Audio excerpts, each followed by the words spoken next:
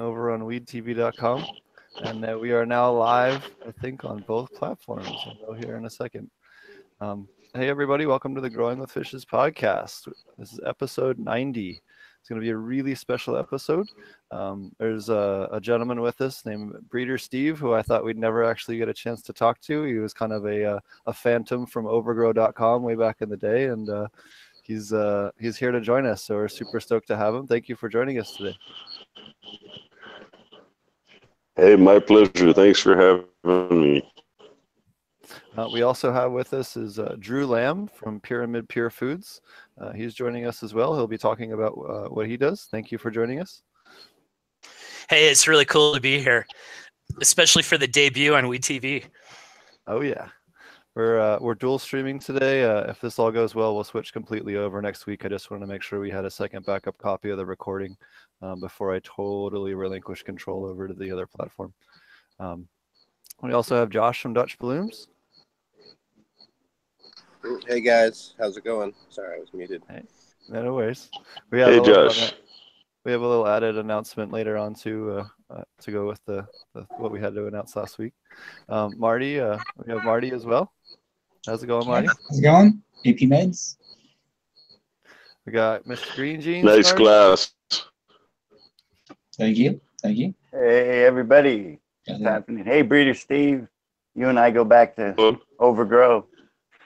Yeah, man. We had many fun conversations. We got Sweet. Roger from ilovegrowingmarijuana.com. Good evening, everybody. Enjoy the show. First night on Weed TV. How about that? Heck yeah. Show number 90. Have to remember. All right. So thanks a lot for joining us, Breeder Steve. Why don't you tell us a little bit about what you do now, and then I'd love for you to tell us a little bit about. I know I first read about your exploits on overgrow.com. You were the very first person to have anything written down about aquaponic cannabis.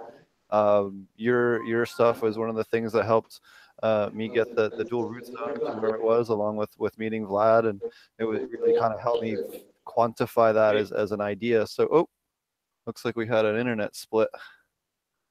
We'll be back. We'll get them back here in a second.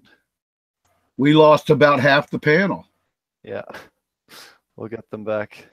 Let's see, we lost Josh, Mr. Green Jeans. There's Josh. We lost Steve, of course. Let's see here. Steve, too. Yeah. There's Mr. Green Jeans back. So we got everybody but Breeder Steve back. Yeah. And now we lost Josh again. Whack-a-mole. There we go. Now we got everyone back. Okay. The internet does that sometimes. It's like whack-a-mole with guests. Yeah. Okay. That's what it looked like. All righty. So now that we got everyone. Yeah. You were. I'd love for you to tell us a little bit. A little bit about what you have a pretty amazing project going on down in Colombia, and then I'd love to hear about your early days of your early aquaponic stuff, because you're by far the earliest documented person as far as anything in writing about aquaponic cannabis growing. When I'm super just astounded that we were able to find you and have you on the show. So thank you again for coming on. Oh, it's really my pleasure. I mean, I've been a loud advocate of aquaponic growing for a long time because, once you do it right, you're sold. It really is the cleanest, smoothest puff you're ever going to grow, and just burns with a white ash. So I was an outdoor grower for about 5 years for growing personal, back before I had a place to hang a light. And then once I got a place to hang a light, I immediately built an aquaponic system. And then that was in like 1994. And I was just in love with it. It was really so much fun. And I thought nobody spend as much time staring at the reservoir as I would.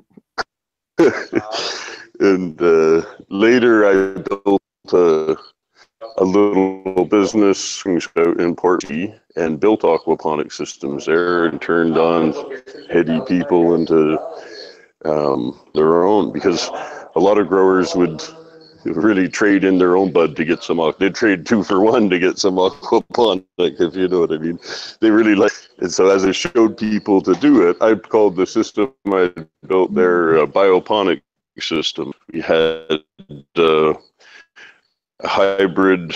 There would be basically a table with a pond liner, so it would be about 1.5 feet deep, and the top was plastic mesh pots that I'd fill in after I hung 2 ropes, which made 4 tails down to the bottom of the table, and there would be misters hung under the table, and then spaghetti tubes on top of the rocks that they would feed off the return. Every time the return sump kicked on, that would push water back to the aquarium through PVC with a ton of holes drilled into it. So it just churned the aquarium when the water went back in. And then every 20 minutes or so, the timer would kick on to run a pump from the aquarium to blast misters under the tabletop. So it was kind of a hybrid aquaponic aeroponic system in the flowering side. And that table would drain out through Rubbermaid buckets I called mother marshes.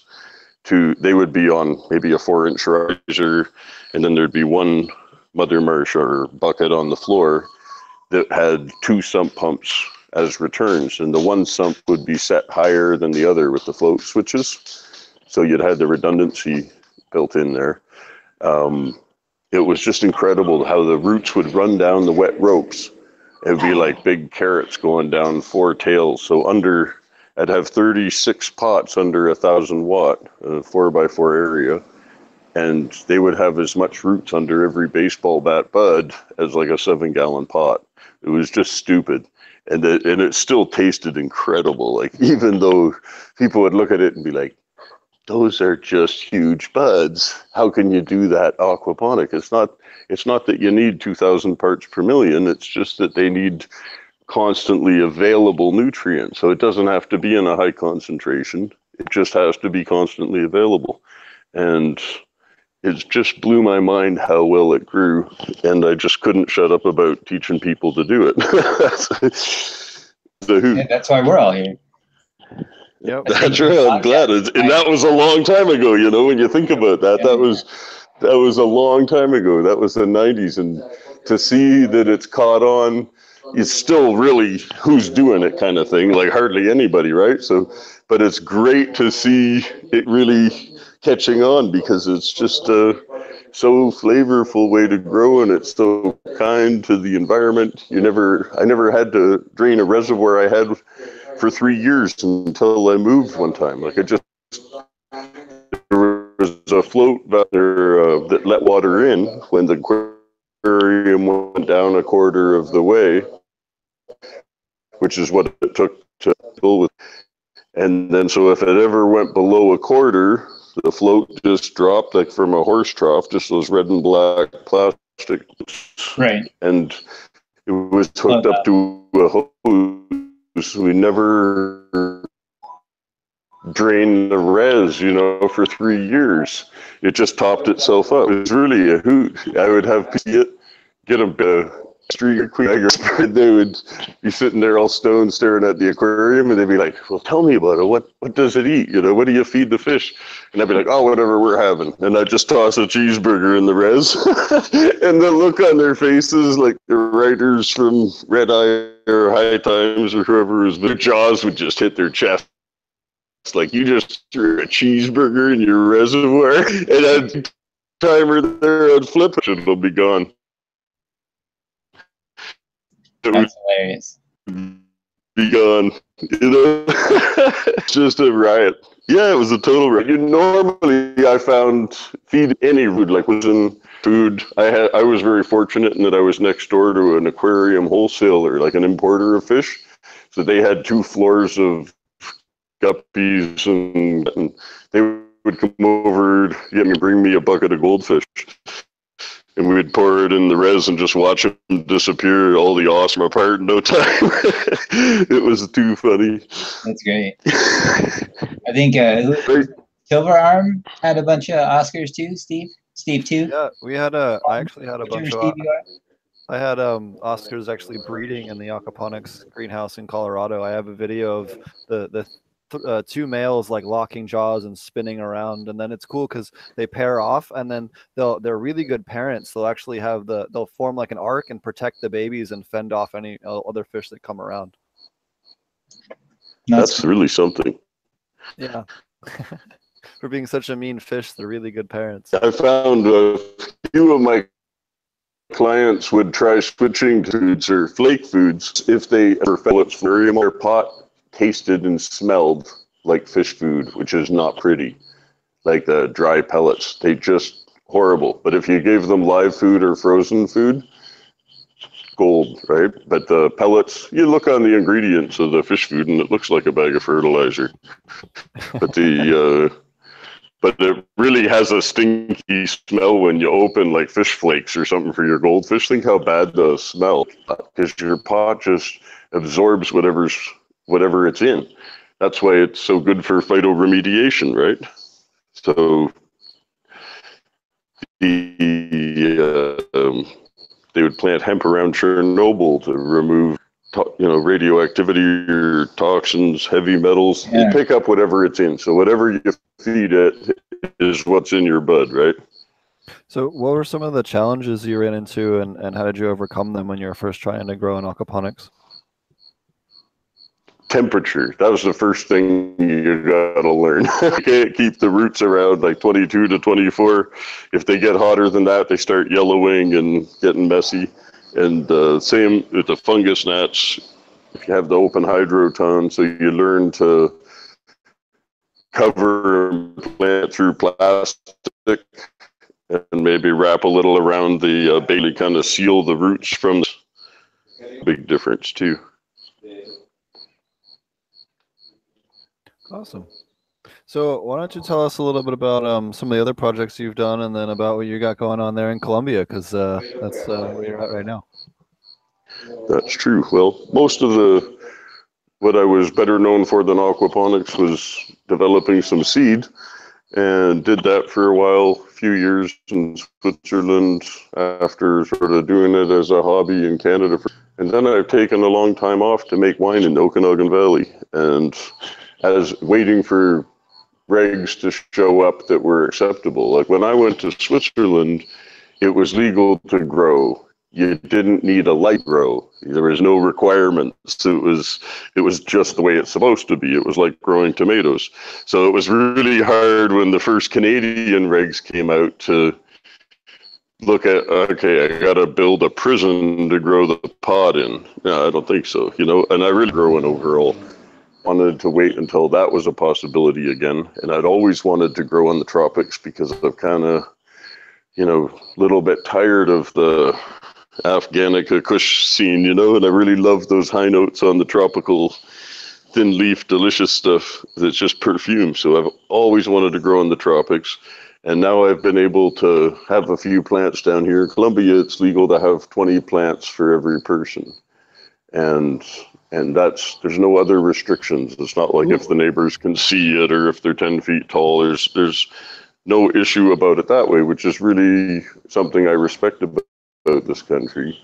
And then their regs, the first draft of their regulations came out, and I had a look and thought, these are brilliant. This is the best I've seen. It was like 12 pages long compared to like 400 candidators of the acceptable. I would these rules. So I here and co-founded a company. We were the first fully licensed one, and now we're setting up, field farming, essentially commodity cannabinoids that we're literally growing in fields, but I'm raising it all on pond water. So the pond water in the dry season is remarkably green and full of algae.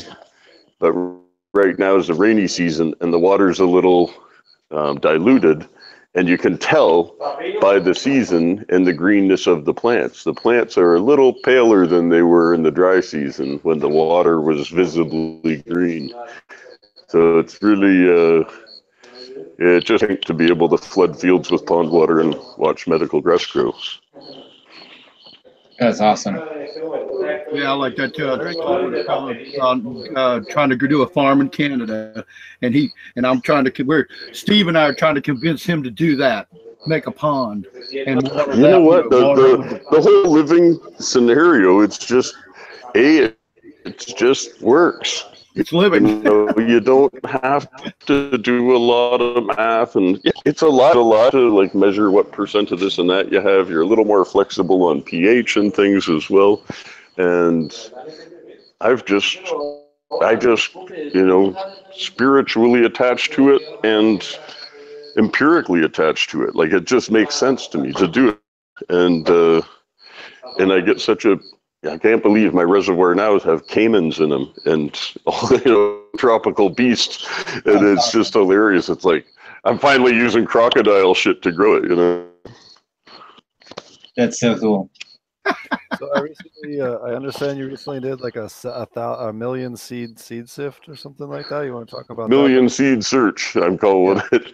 But we have a window of opportunity here when you have a license. It's called the Fuente Semilla, technically the source of seed, and that expires in December.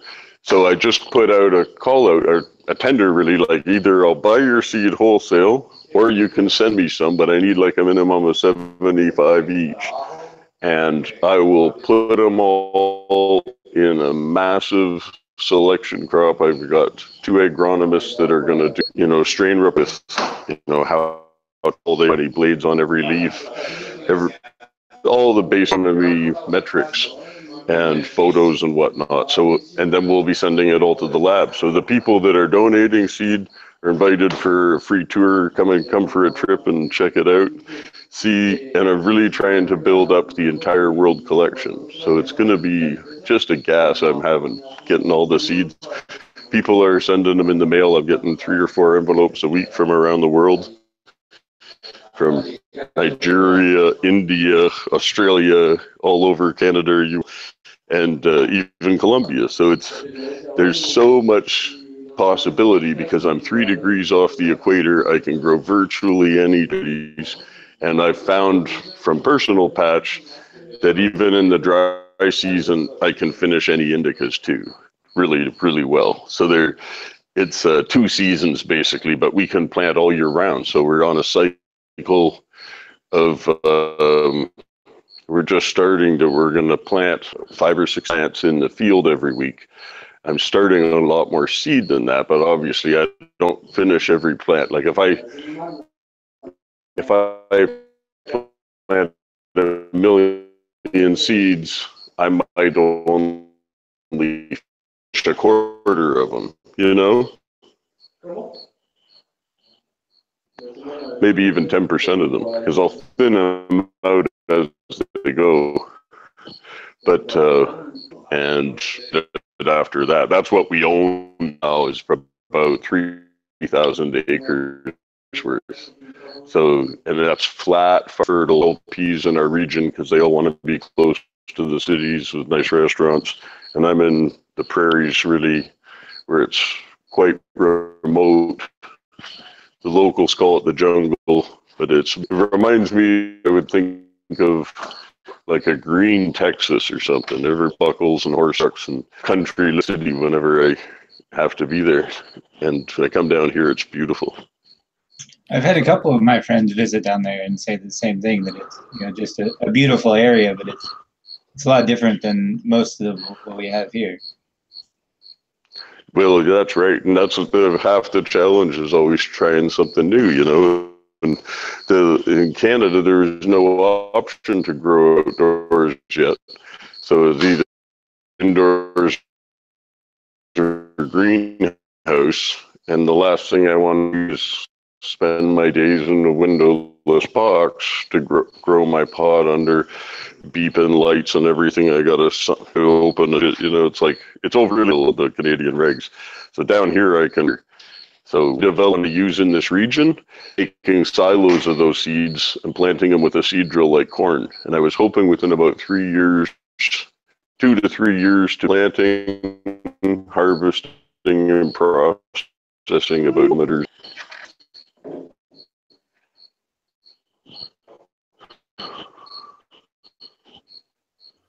Okay, I'll say something since nobody else was. That's pretty awesome. You know, you got that going on down there. I love the fact that you can grow year round. I can I grow. want to drive the price of cannabinoids down to the. What? You said what? Sorry, go ahead. You said what? I couldn't understand you, Steve. Breeder Steve. I said go ahead. I think I cut you off there. Oh no, I would just. Sorry, No, I think I cut you off. No. What do you recommend for pollen preservation? So how do you preserve your pollen for your breeding stock? Or do you just pollinate You know right what? away? In a long time, I did that in 2001, I believe, 2002, and I don't remember the name of it, but it's like a glass flask, it's like a pot but it's out of glass, and there's top with another that sits on it, and then it has a little vacuum pump off of it. So we would put test tube stand, and we would try with dried rice, with dried, we'd bake flour, use dried flour, and then I tried some capped under vacuum in the fridge, the best way I could keep it. So what have you ever seen anything strange like there was the Frisian duckfoot back in the day? Have you seen any other particularly noteworthy or bizarre oddball strains in your breeding? You're working with so many different varieties.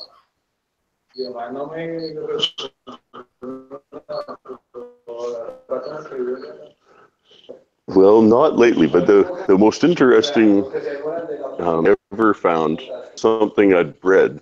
It was out of some incredible bag seed from Vancouver in the 90s, and it was probably like 95 or 96, and it was Ryan's Killer.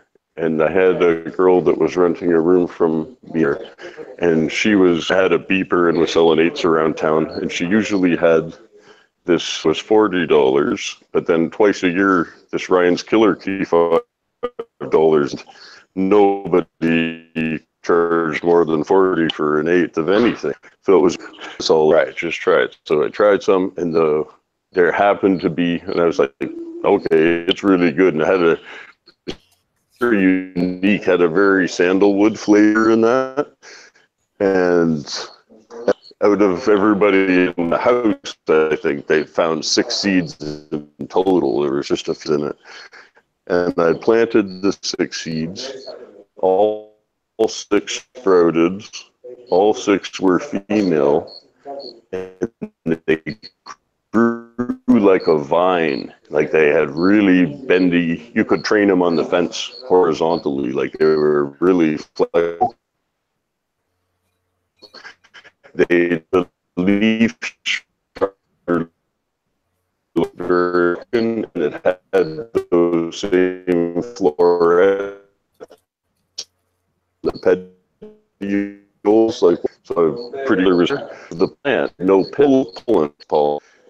You want to try and recreate that. Even though I didn't do it the first time around, I have some ideas about what I think the guy was doing, and I am going to try that out because I think it'll be a game changer if we can have this outdoor on any strain, that in the areas where there's hemp outside,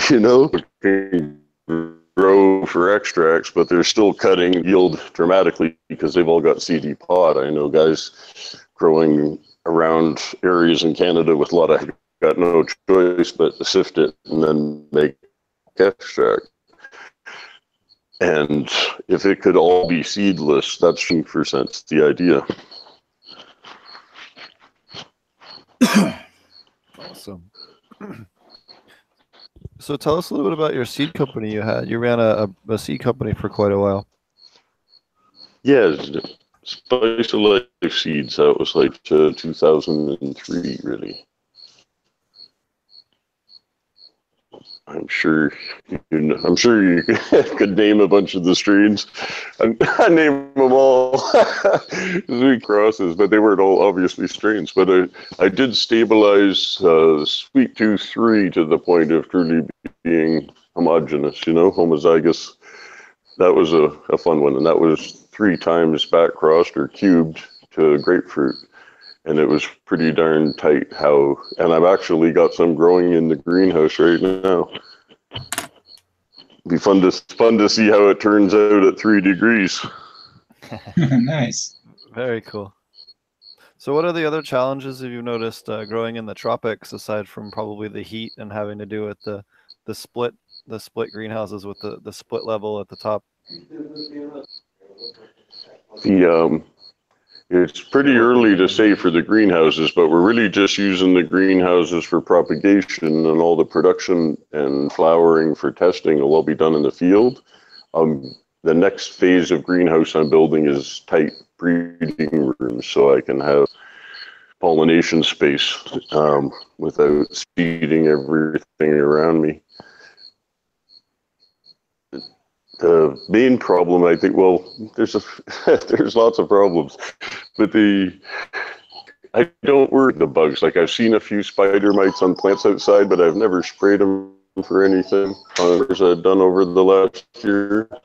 But I did put together a little pepper garlic spray that I've started putting in veg space because there's all year round. If you're vegging anything photoperiod sensitive, you've got all night, which attract a lot of bugs. So we've had to put screens on the greenhouses because they were open walled, like the walls would roll up and down. But I put screens on them to, slow down the onslaught of creatures in the night that were coming in to have a look. Find just as many predators as problems. So it's more amusing than anything. The scariest thing in the personal veg in the last week or two was a giant tarantula. So I'm thinking fast, and you don't want to wear flip flops in there anymore. You start wearing the boots every day again, because spider mites are one thing, but tarantulas are another.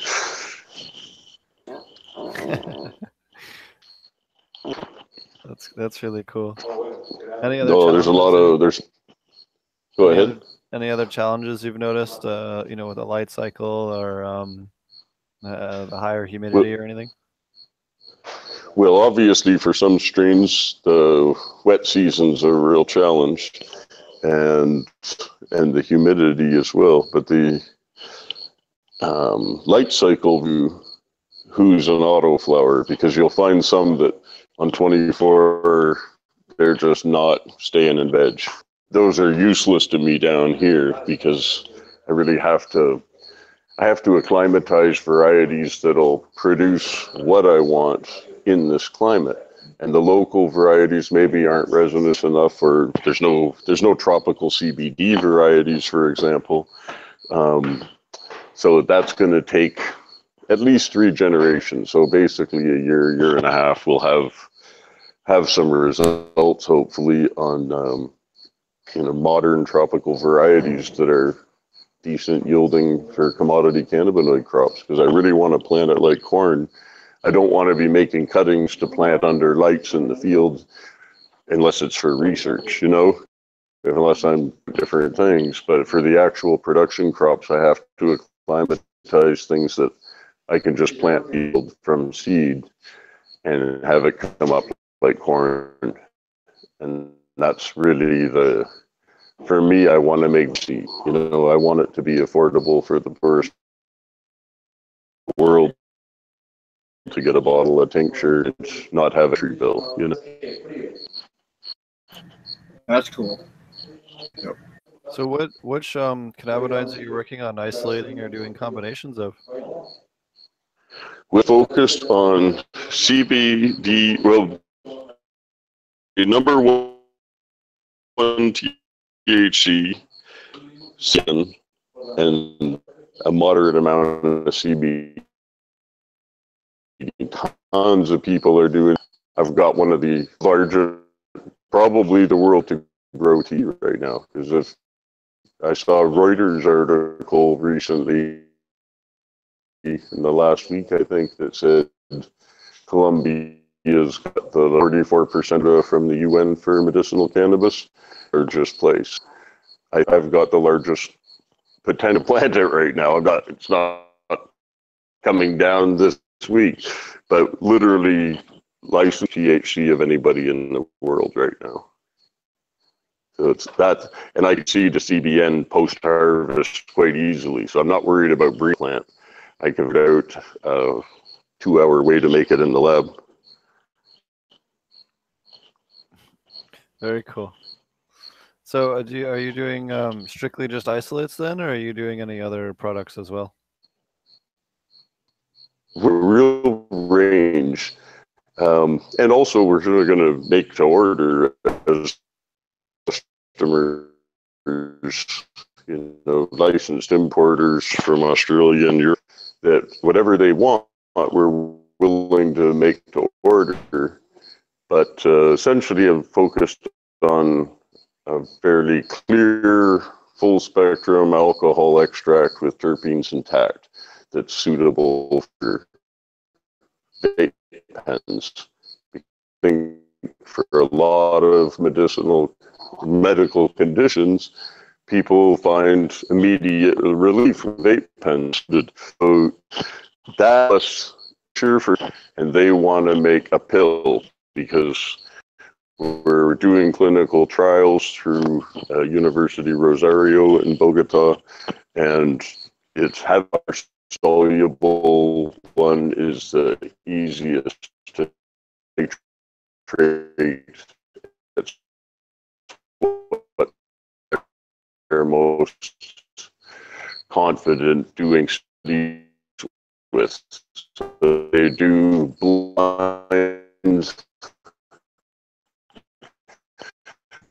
Breeder Steve, I'm half controlled, so each right are going to get a TH put on their.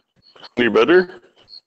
Yeah, you kind of. I think I don't want to offend you or anything, but you need to light somewhere. Find out where it sounds good, because you're walking around, you're talking. No, I'm sitting. It's going. I've been sitting in the same place. I've been sitting in the same place the entire time. I've just put a chair out in the yard. Oh wow. Oh no, it's just the internet connection's a little bit choppy. That's okay. Okay. It goes in and out. It goes from you can hear you real good to you can't understand anything, and we're really wanting to hear the information. I'm sorry to interrupt. That's too bad. So no, you brought it up because sad. So I'm sorry, you're working with a university. Anyways, so yeah, as far as what kind of medicine we're gonna make. Go ahead. Yeah, it cut out right when you were talking about working with a university.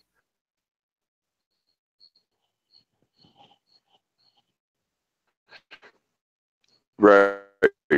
So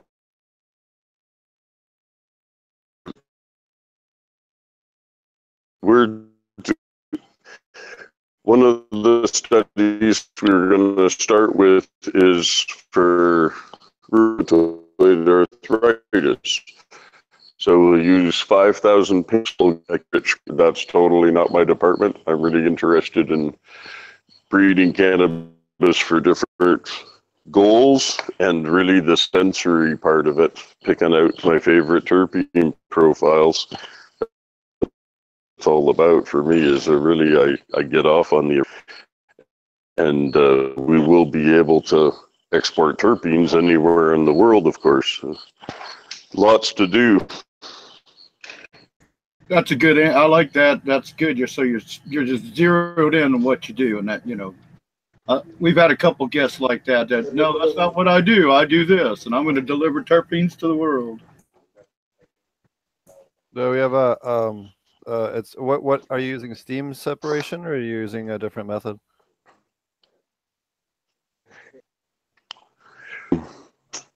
Steam separation. Right now, we're just looking at the alcohol system, and I think we'll start with something basic like that. We're looking even at doing for terpenes, alcohol for cannabinoids, and then CO2 again to get the residual alcohol and oil out of the mass. So there's there's lots of ways to go, and we haven't totally signed off on everything we're doing. So it's almost premature of me to say. Oh, interesting. Very cool. So, is there anything particularly unique about products in Colombia? I know always in the tropics you can find charas or whatever the local name is. Yeah, I haven't. I've had some fantastic Colombian hash in the past. I don't have any at the moment, unfortunately, but I got some lovely flour, my own given. There's also in America doing fabulous extracts of every sort. So I'm very fortunate to have a good line on beautiful hydrocarbon extracts and distillate pens. So I've got pretty much the same quality I'd have anywhere in North America to puff while I'm getting started, which is a godsend, really. Oh, that's cool. So, does anyone else have any other questions? What other questions do you guys have?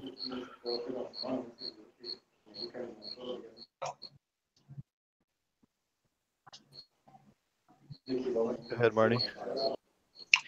Oh, I think he answered pretty much all the ones I have for him. And, it was great to hear about, like, I think your breeding project or your seed project. What did you call that again? The something about million seeds or something? The Million Seeds. Million Seeds. Yeah, the Instagram, I think. Yeah. And I think you're speaking. So, yeah, language a lot of time over there. I see him nodding his head a lot, going, "Oh yeah, oh yeah." When you get into the breeding stuff, I can see Mr. Green Jeans. His head starts going, "Yeah." You guys listen to rap music. I don't know. Mr. Green Jeans, anybody else have any questions? All right. Well, He's trying to unmute him. Have you? I have a question. Have you had a? Hey, Steve, unmute Mr. Green Jeans. I see him trying to unmute his mic. Oh, I got it. Oh, there you go. Okay. No, I am just curious in general about the whole, being that close to the equator and everything, and the effect of the day length and what goes on there. I mean, it's flower.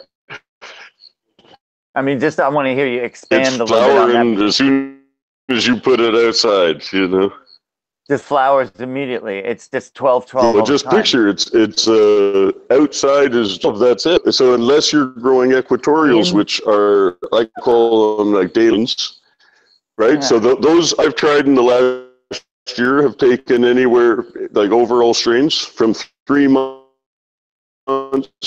to 9 months. 9 months you can plant it outside on 12. It still takes, but it's 8 feet.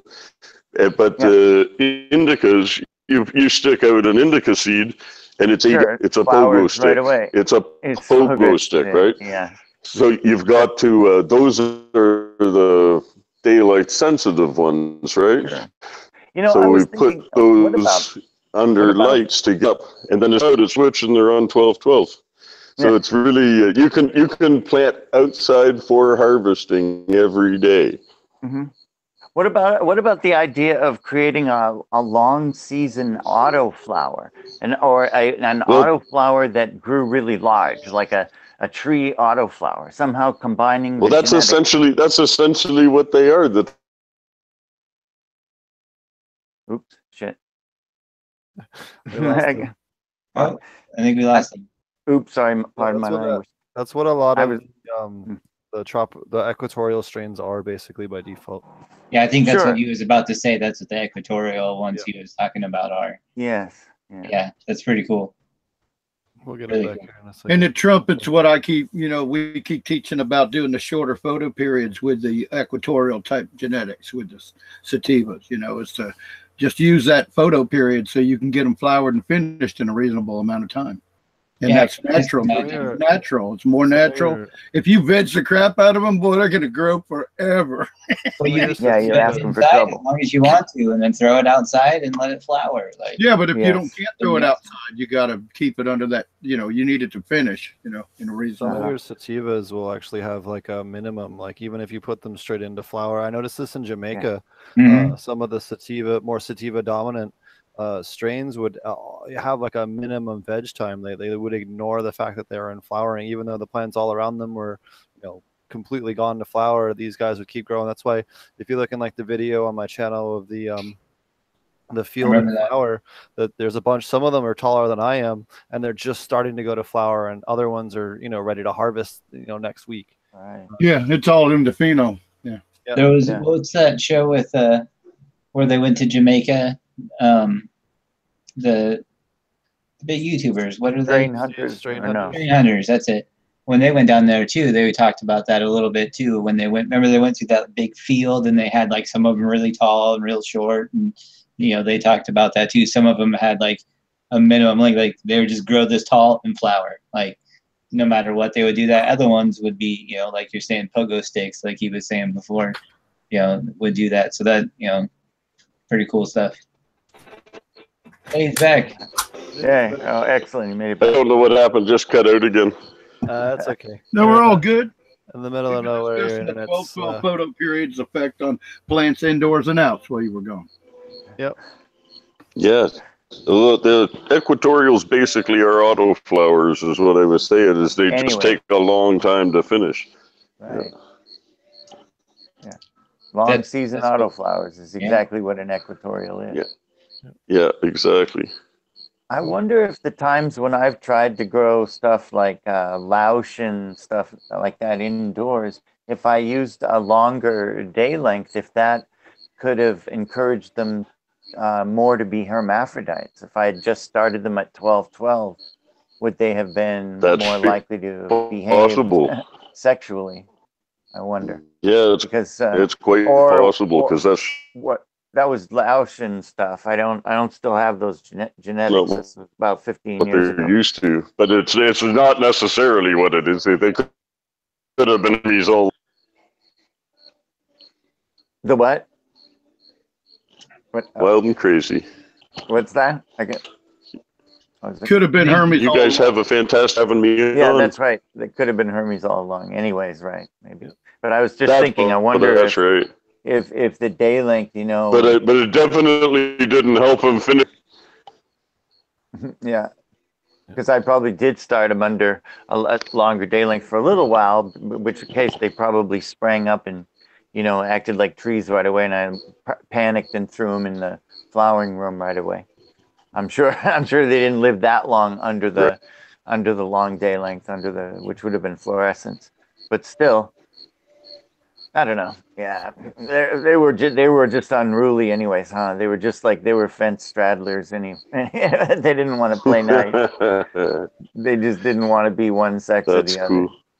Yeah. I hope you find. No, one I saw. The worst I've seen for hermaphrodism down here is the mango biche, where I've had like a lot of true hermaphrodites, where it was like literally one branch female, one branch. It's frustrating. You Not can't like get in. a couple bananas, but like alternate sexes, like weird looking plants. Of the other, like Punta Rojo, I haven't seen bad hermaphrodism the way I've seen in the mango biche. It's the mango biche is almost like their early strain, which is a fatter one. Cool. Huh. That's great. Fantastic. Thank you so much for documenting all that you do and putting together all these information. Is the information from that million seed search going to be available publicly, or is that just an in-house thing you're doing? Absolutely. No, I'm going to post, like all the people that sent seeds, I've promised them back. I think I'm going to get to all post. Very cool. Did Awesome. that come through? Most of it, yeah. Yeah. Well, thank you Oh, so shitty. much for all your do and all your documentation and all the posts and again, you were the first person that's posted anything about aquaponic cannabis, and I appreciate you coming on, and love to have you on again sometime soon, maybe a little bit later when you have maybe some time during the daytime too, and see a little bit what you got going on.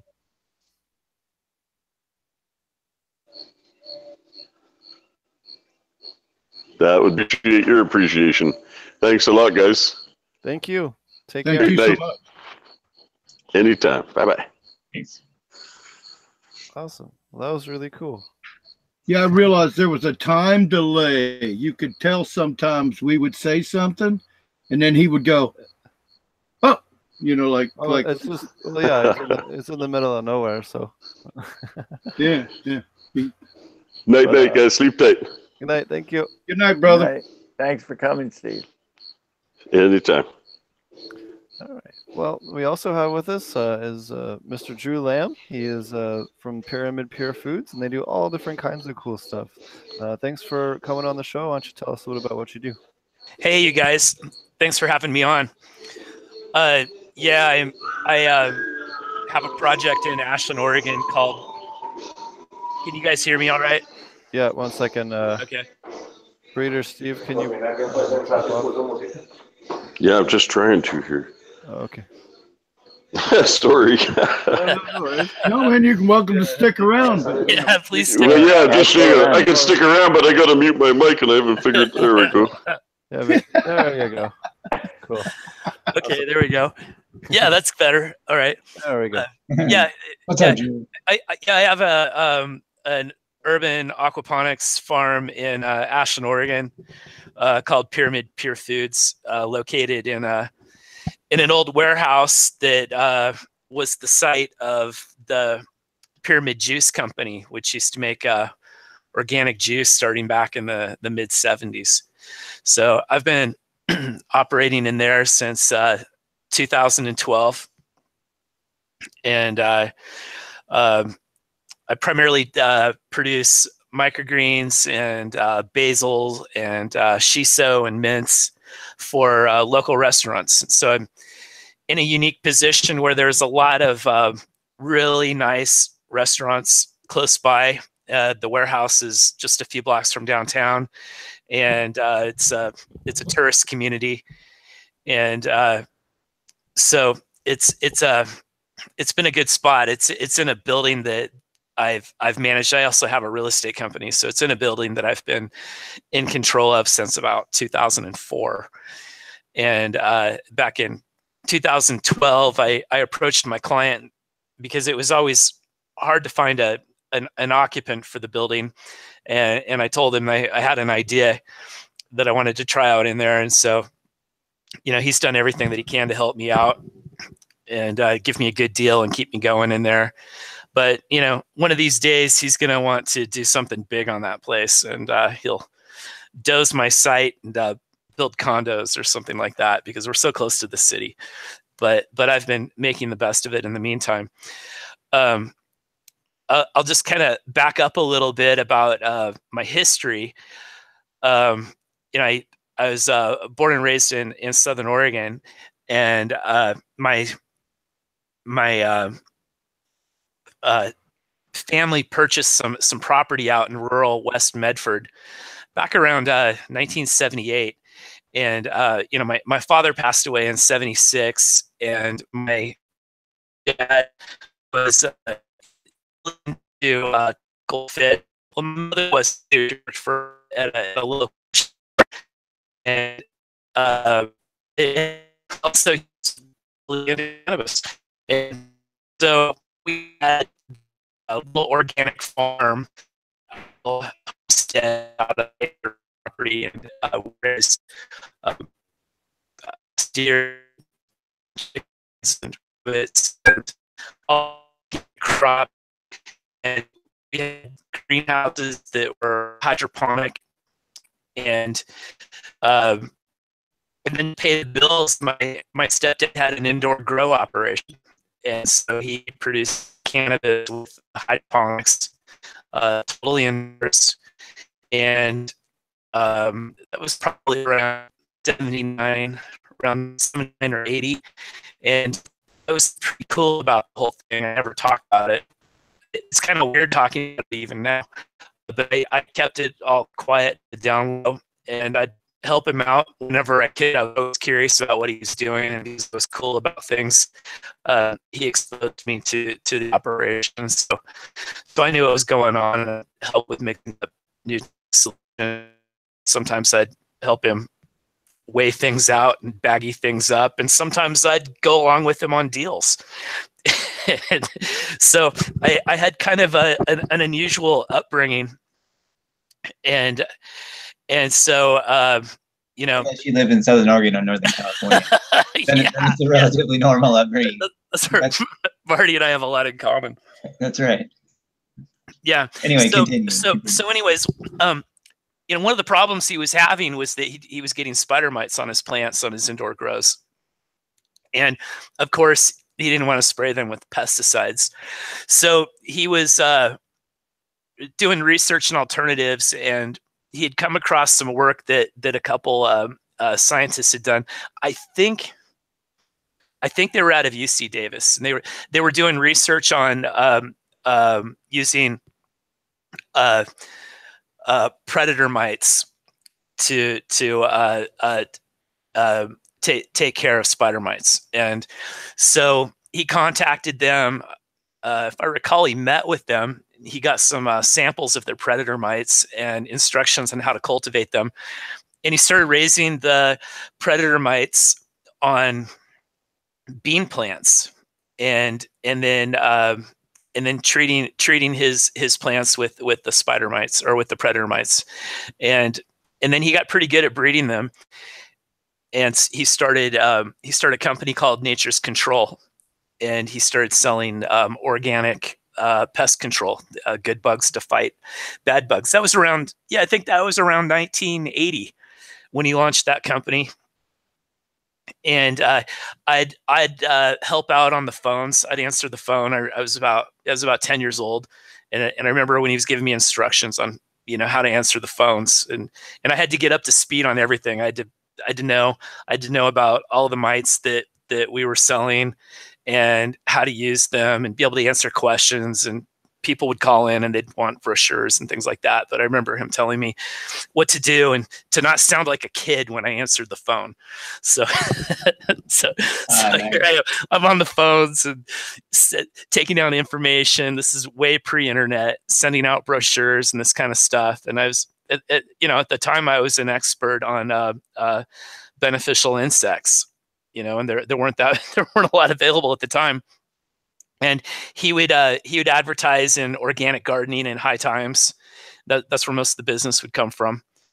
And that was pretty much the family business. He went completely legit as far as business goes. Just with that. And so there was still some cannabis production going on, but most of what was happening was legitimate business. And then he got into other kinds of beneficial insects, ladybugs and praying mantises and pirate bugs and all those things. You guys know it all.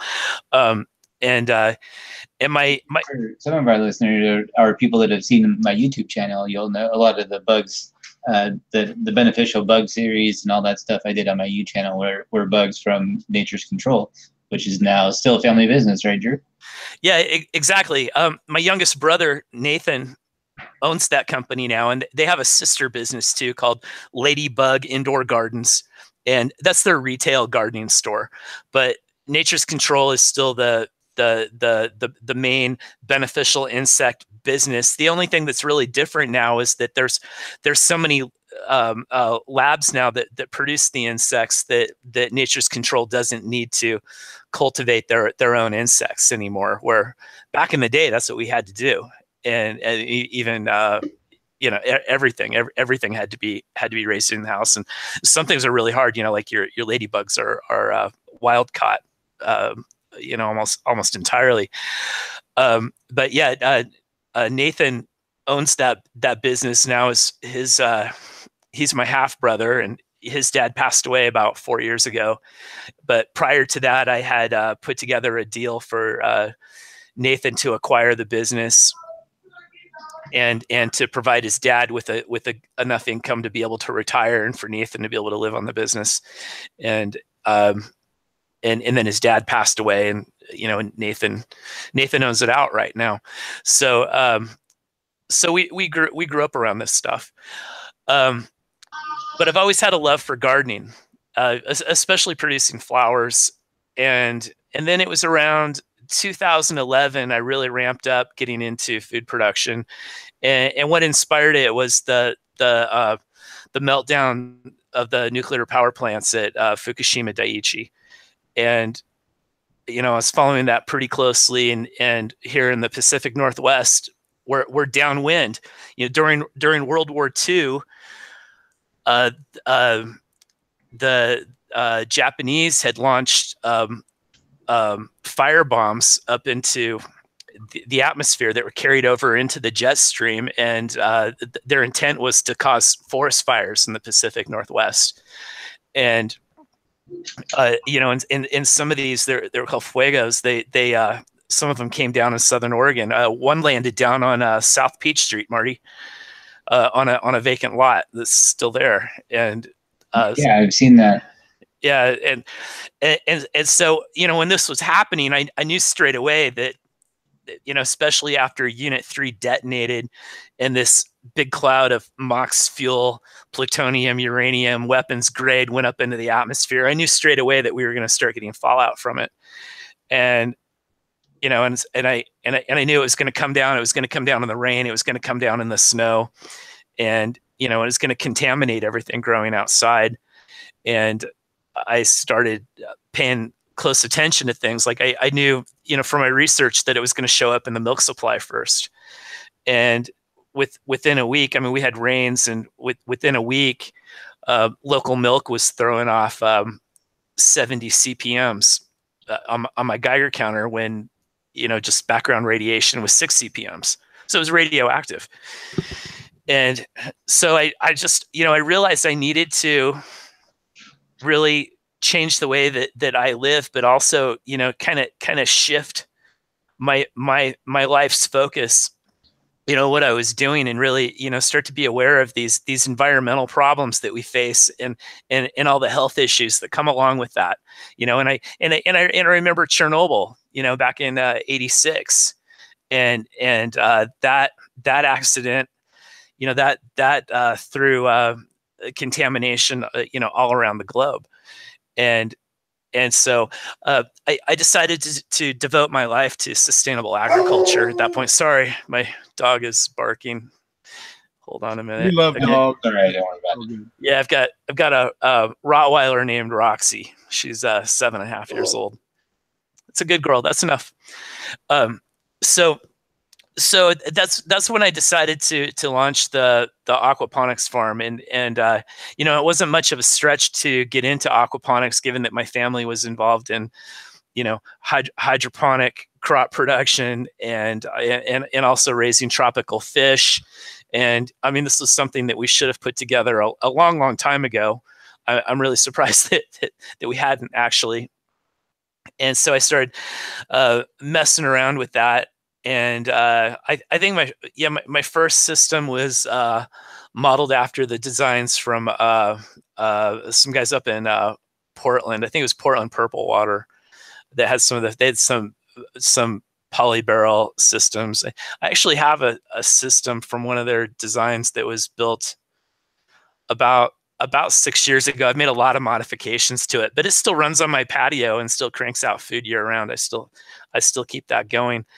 But I think that, what I have to share with everybody here is how not to do aquaponics, and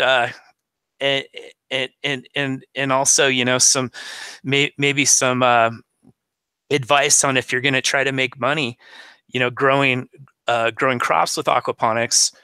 I think that you really haven't earned your stripes until you've killed a few hundred fish. And we hear that a lot. And I screwed up in so many ways. I think what really messed me up was when I was trying to find my way and learn as much as I could. And I was, looking around for examples to model my operation after. And of course, at the time, I ran across Growing Power, Will Allen's operation, and I ran across, these. That too. Yeah, and it was looking at that. It was really, really cool what he was doing, and I was really fascinated with what he was doing. I wanted to emulate that as much as possible. And then the other guys, Sweetwater, I think they were called. They were inspired by that as well, and they were trying to scale up Will Allen's operation. And so I was really inspired by that, and I thought, well, hey, this is cool. What if I could build this whole thing? I'm in this abandoned old warehouse, and I could build all this thing by recycling stuff. And so I put the word out, and a bunch of my buddies started donating lumber. And I have a friend who owns a concrete construction company, and he invited me out to his farm yard, and I piled up all this stuff. And then I had another buddy who was a construction contractor, and he'd been warehousing all kinds of lumber to build his dream home. And he was in the economy was in the shitter, and he didn't have any work, and he was being evicted, needed to get rid of all the lumber. So he gave me all the lumber, and then he committed suicide. Sorry to bring that into it, but he made a huge donation to my operation, and then he went and he put his head on the train tracks up in Eugene. And it was just a pretty desperate situation if you were a construction contractor around here at the time. And I wish I'd known how troubled he was. I had no idea. But anyways, and then I made some contacts with a local micro distillery, and those guys needed to get rid of. They just get all these IBC containers and polybarrel containers, and I was able to get these really cheap because they just wanted to get rid of them, and they were super clean. They'd had organic alcohol in them, and organic wine and things like that. And so I was able to score some of those. And then I have another buddy that deals in military surplus, and I was able to get containers from him that were these incredible fiberglass, like 300-gallon fiberglass containers that had been made by Boeing, and they still had stickers on them. The government purchased them from Boeing for almost $900 a piece, and I just got a bunch of these things for free, and was able to repurpose them. And so I started building my system with all these things that I had, and then I had. And I had another buddy who was an unemployed construction contractor. And so I hired him to help me start putting things together. And so, initially we modeled things very heavily after Growing Power and Sweetwater. And then I started realizing that I might have really screwed up when I started to watch some of the later videos coming out of Sweetwater. I'm sure some of you guys have seen them, where they've got workers in there, and they've got little mini shop vacs, and they're shop vacuuming fish poop out of their troughs.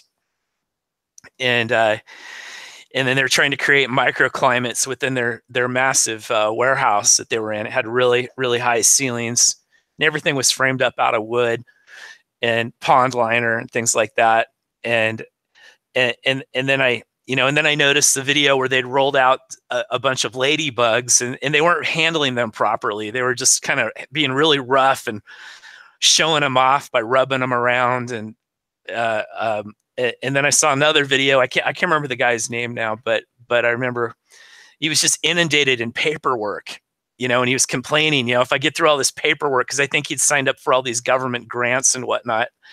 If I get through all this paperwork, I could get to farming. And that's when I really started to get suspicious, like, wow, this might be the wrong track here, because this is, you got to put your work, you got to put your work into your farm. You can't manage it from your desk, and you got to get out there. And so I started putting these things together and looking at that, and then looking at Will Allen's operation and realizing that he was operating with so many volunteers.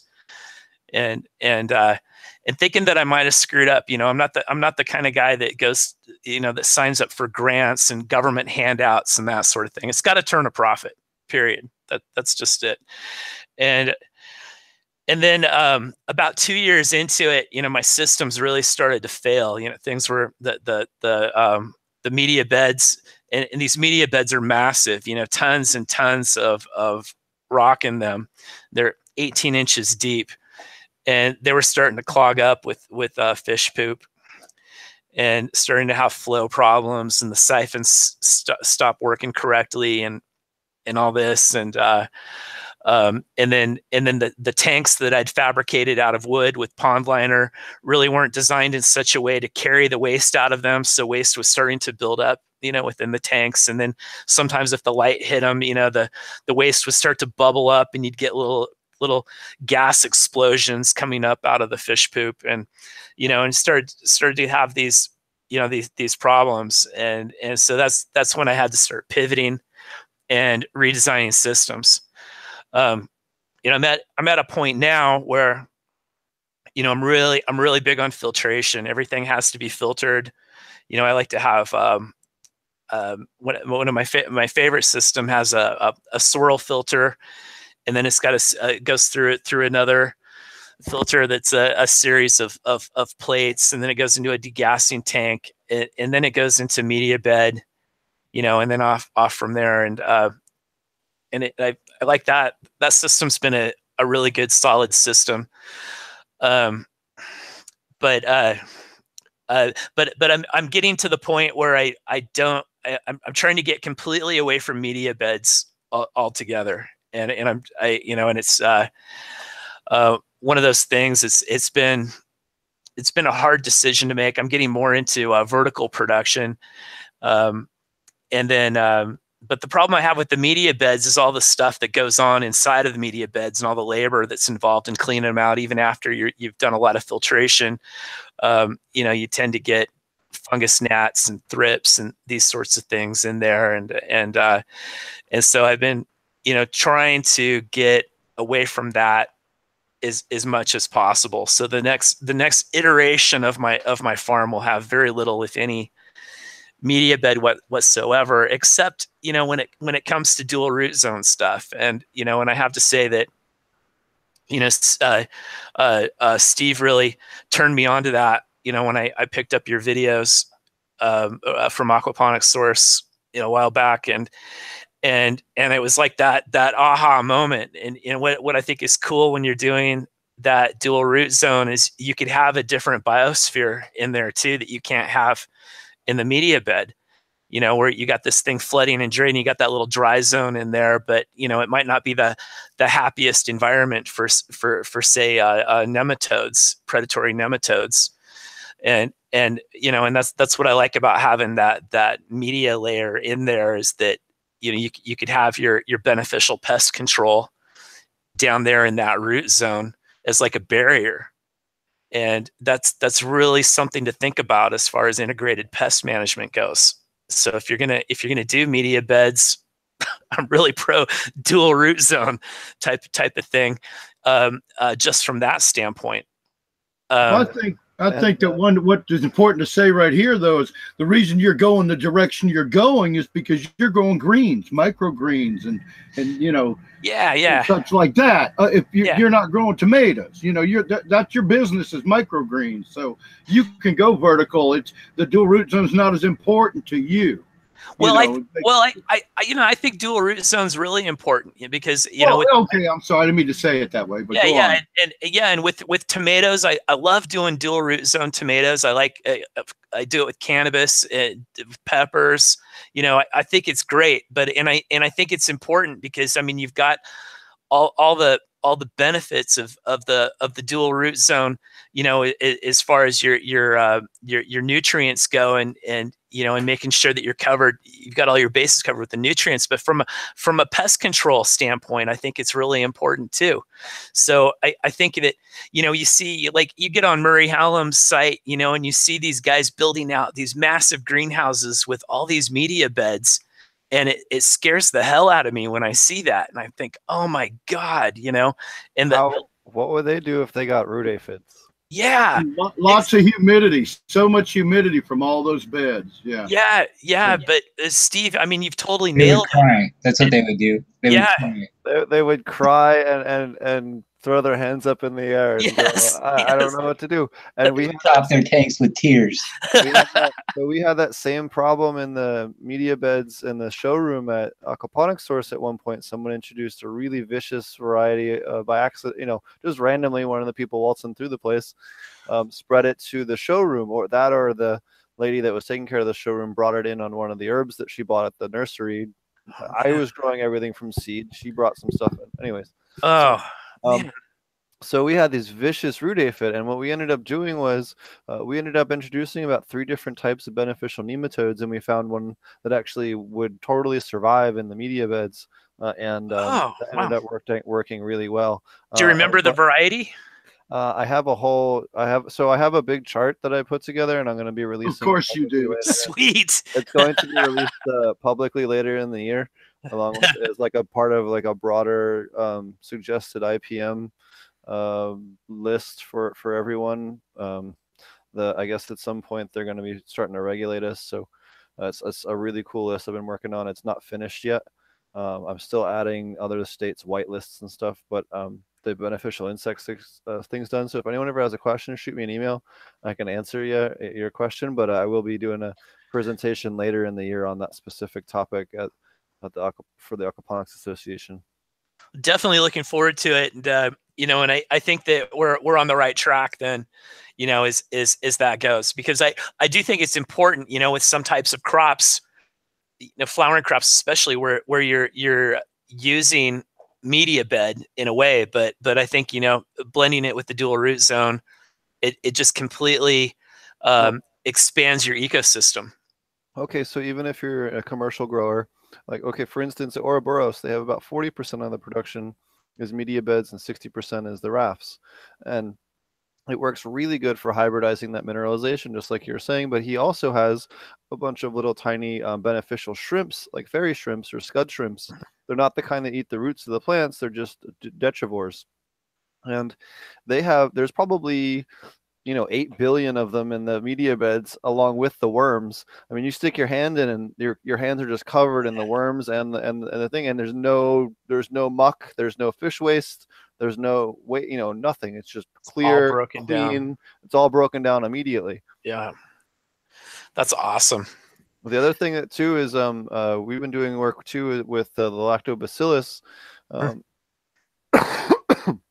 Sorry, actually Joe Pate was the guy down at Kentucky State, did a really big study on that with the lactobacillus, showing how not only did it increase the plant growth, it increased fish growth rate by 15%, because it increased the microbiome of the fish's gut and made them pack on more fat.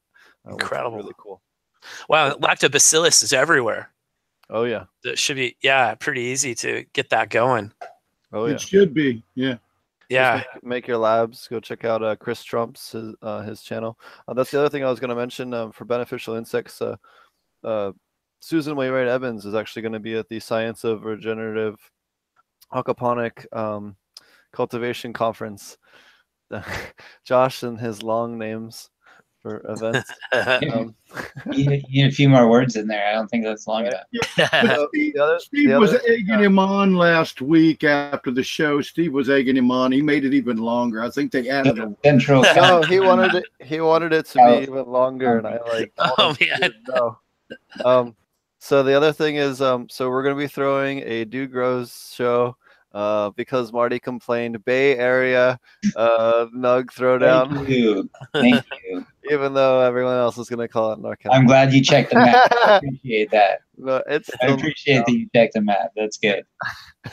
It's important to pay attention to the clarifying it with an acronym. All of our listeners, it'll be just outside of Half Moon Bay. The details of the exact location will be released closer to the event, only to ticket holders. It's not open to the public. It's strictly for people from the show, people from the DGC. And we're going to be throwing a big party. It's going to be really affordable. I don't have the final pricing, but it's going to be something that anybody can afford.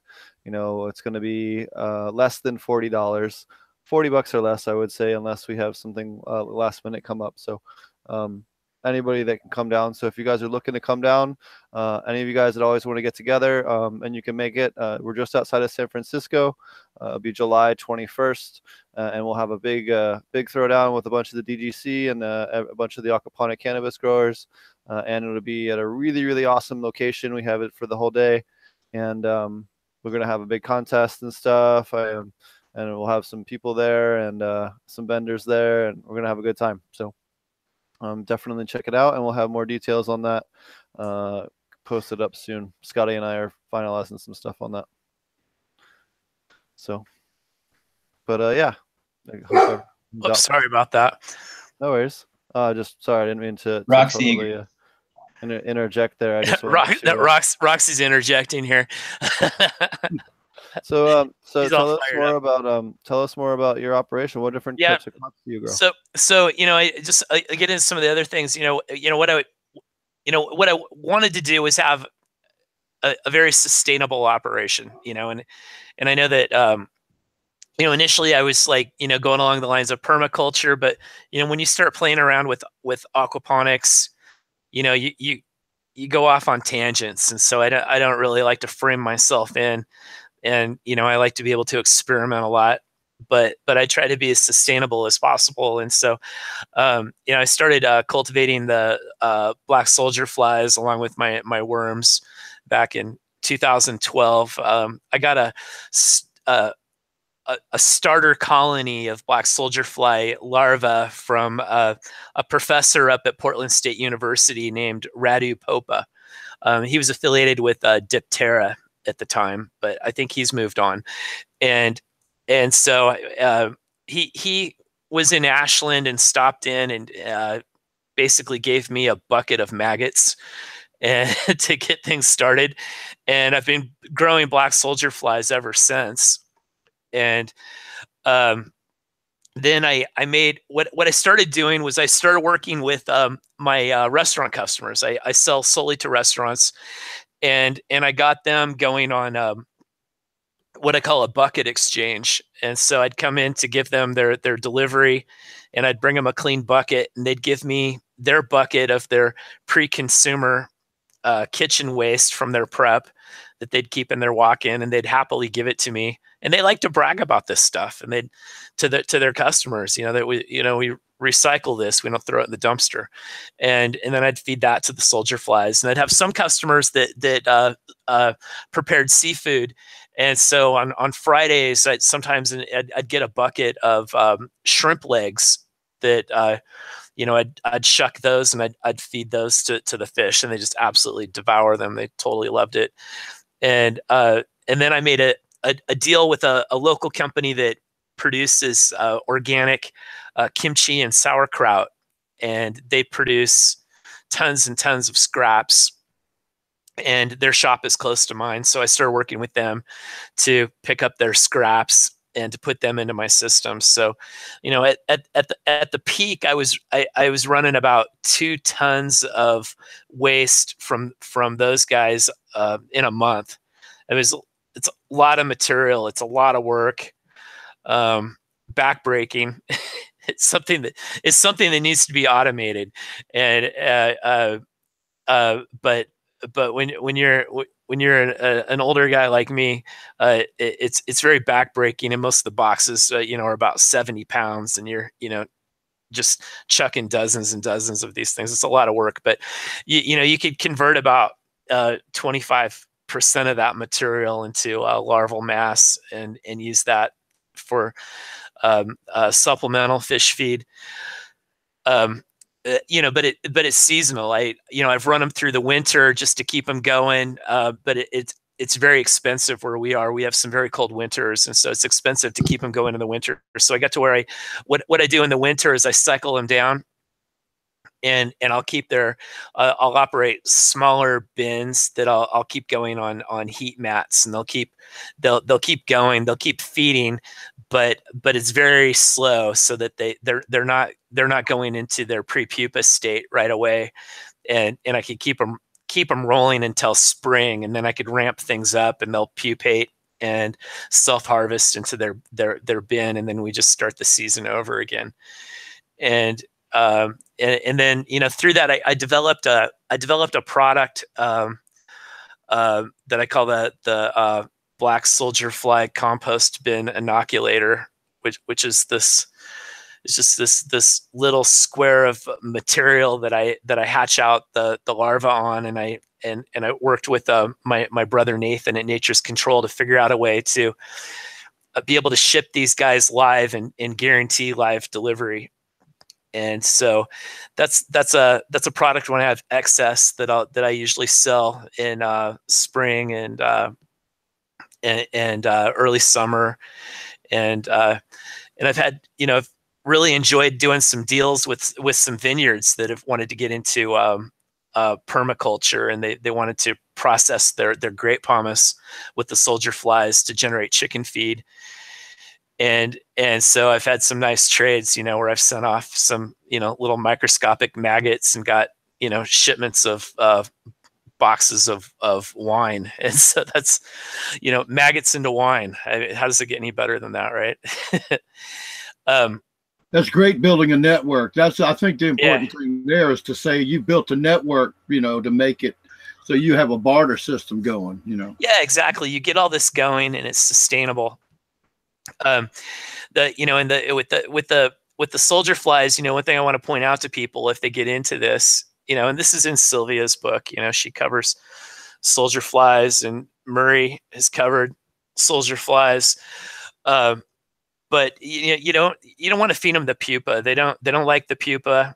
They're not going to eat the pupa. You want the pupa to hatch so that you could breed more flies. The shell of the puparium is made out of chitin, and you know, I have a friend, Maximus Breitensteiner, who's done a lot of research along these lines, and you know, and he found that it would that the chitin would slow down the growth rate of the fish. And so you want to feed the fish the larva when they're squishy, you know, when they're larvae. So they like that. They like the larva, and you've got about, you know, 67% protein, you know, and the rest is lipids. And so again, this is just supplemental.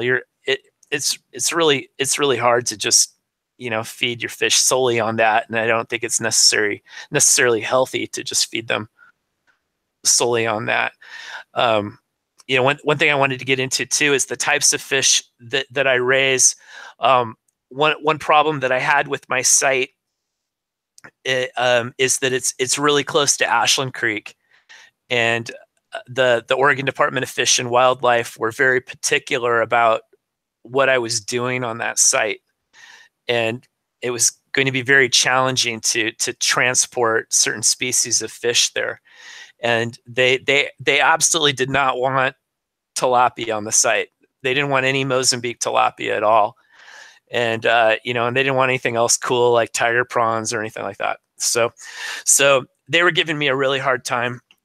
I asked for a meeting with a state biologist, and he came to my shop, and we hung out a few times, and I just made the case, you know, I told him about the state of this planet. You know, I went over all the issues, you know, with him, you know, as far as sustainability goes, and I kind of freaked the guy out, and he finally switched gears, and he goes, "All right, Drew," he goes, "what do you need from me? How can I help you do this?"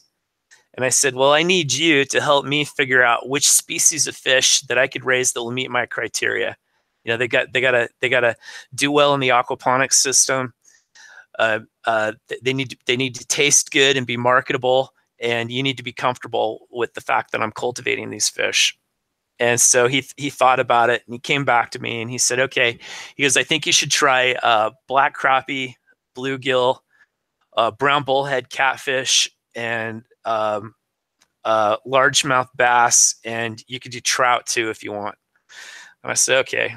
So I started running with everything but the trout, you know, of course, because they need, you know, really cool temperatures, pristine water, and I didn't want to run that from the get go, and it gets hotter than hell in my shop, and so we started out. So I started out with those. the first guy that sold me bluegill sold me a bunch of bluegill that had ick, and totally messed up my system. So I had to fight that off. That was just straight out of the gate. I found that the mature bluegill were almost impossible to train to take prepared feeds, and the crappie, they would only eat worms. That was the only thing that you couldn't feed them anything else but worms. And so the crappie were the first ones that I had to stop cultivating. It was just a super huge pain in the neck to raise the black crappie, and they were picky eaters and they grew very slowly. The bluegill fry, if you start them out as fry, you could train them, and then once you train them, they'll eat anything. And the catfish and the largemouth bass were great too. One thing I didn't expect was that that the catfish would be the most marketable of all the fish. That those would be the ones that I could readily make a market for, and that I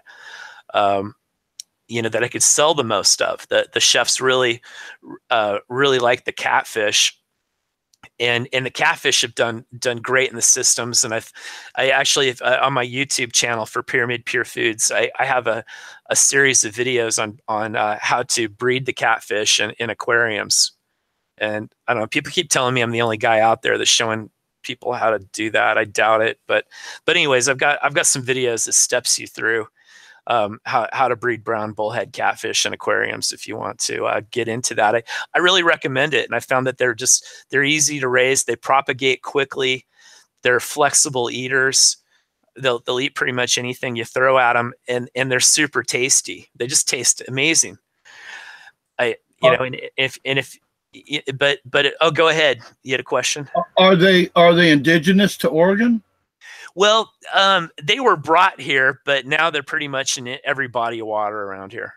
They're okay, so they become indigenous. Yeah. So that's why the ODFW guy was cool with it. But then again, they said to me, they're like, listen, we don't want your fish, your fry, your water, your eggs. We don't want anything going down your drain or flowing out to the curb, or going into the creek. And so they're like, well, you got to do this and that. And I'm in this old building that was used for food production. So it's got floor sinks in it that go out to the sewer.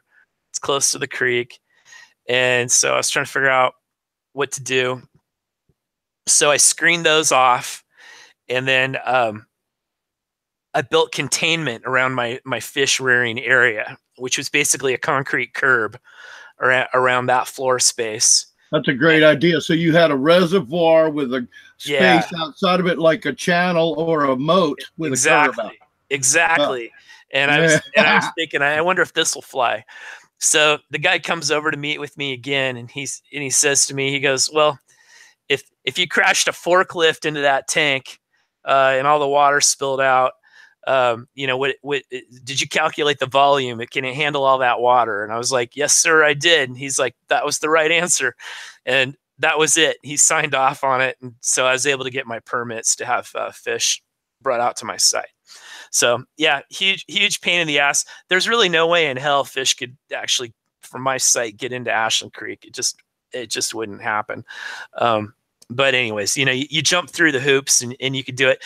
But the big problem was, last year, the feds the USDA enacted some new regulations for catfish cultivation. And so they want all this BS you got to do if you're going to raise catfish, and you got to build a lab for the USDA employees to hang out in and monitor you and test your water and test your culture water, test the water you're delivering in. Another thing too is that they require you to deliver your fish live to your customer, but that's actually against the law in Oregon, unless the site you're delivering the fish to has been inspected and has received a permit to receive the fish. But if that's a restaurant, well, that's not going to happen. They're not designed for that, but they are authorized to process the fish.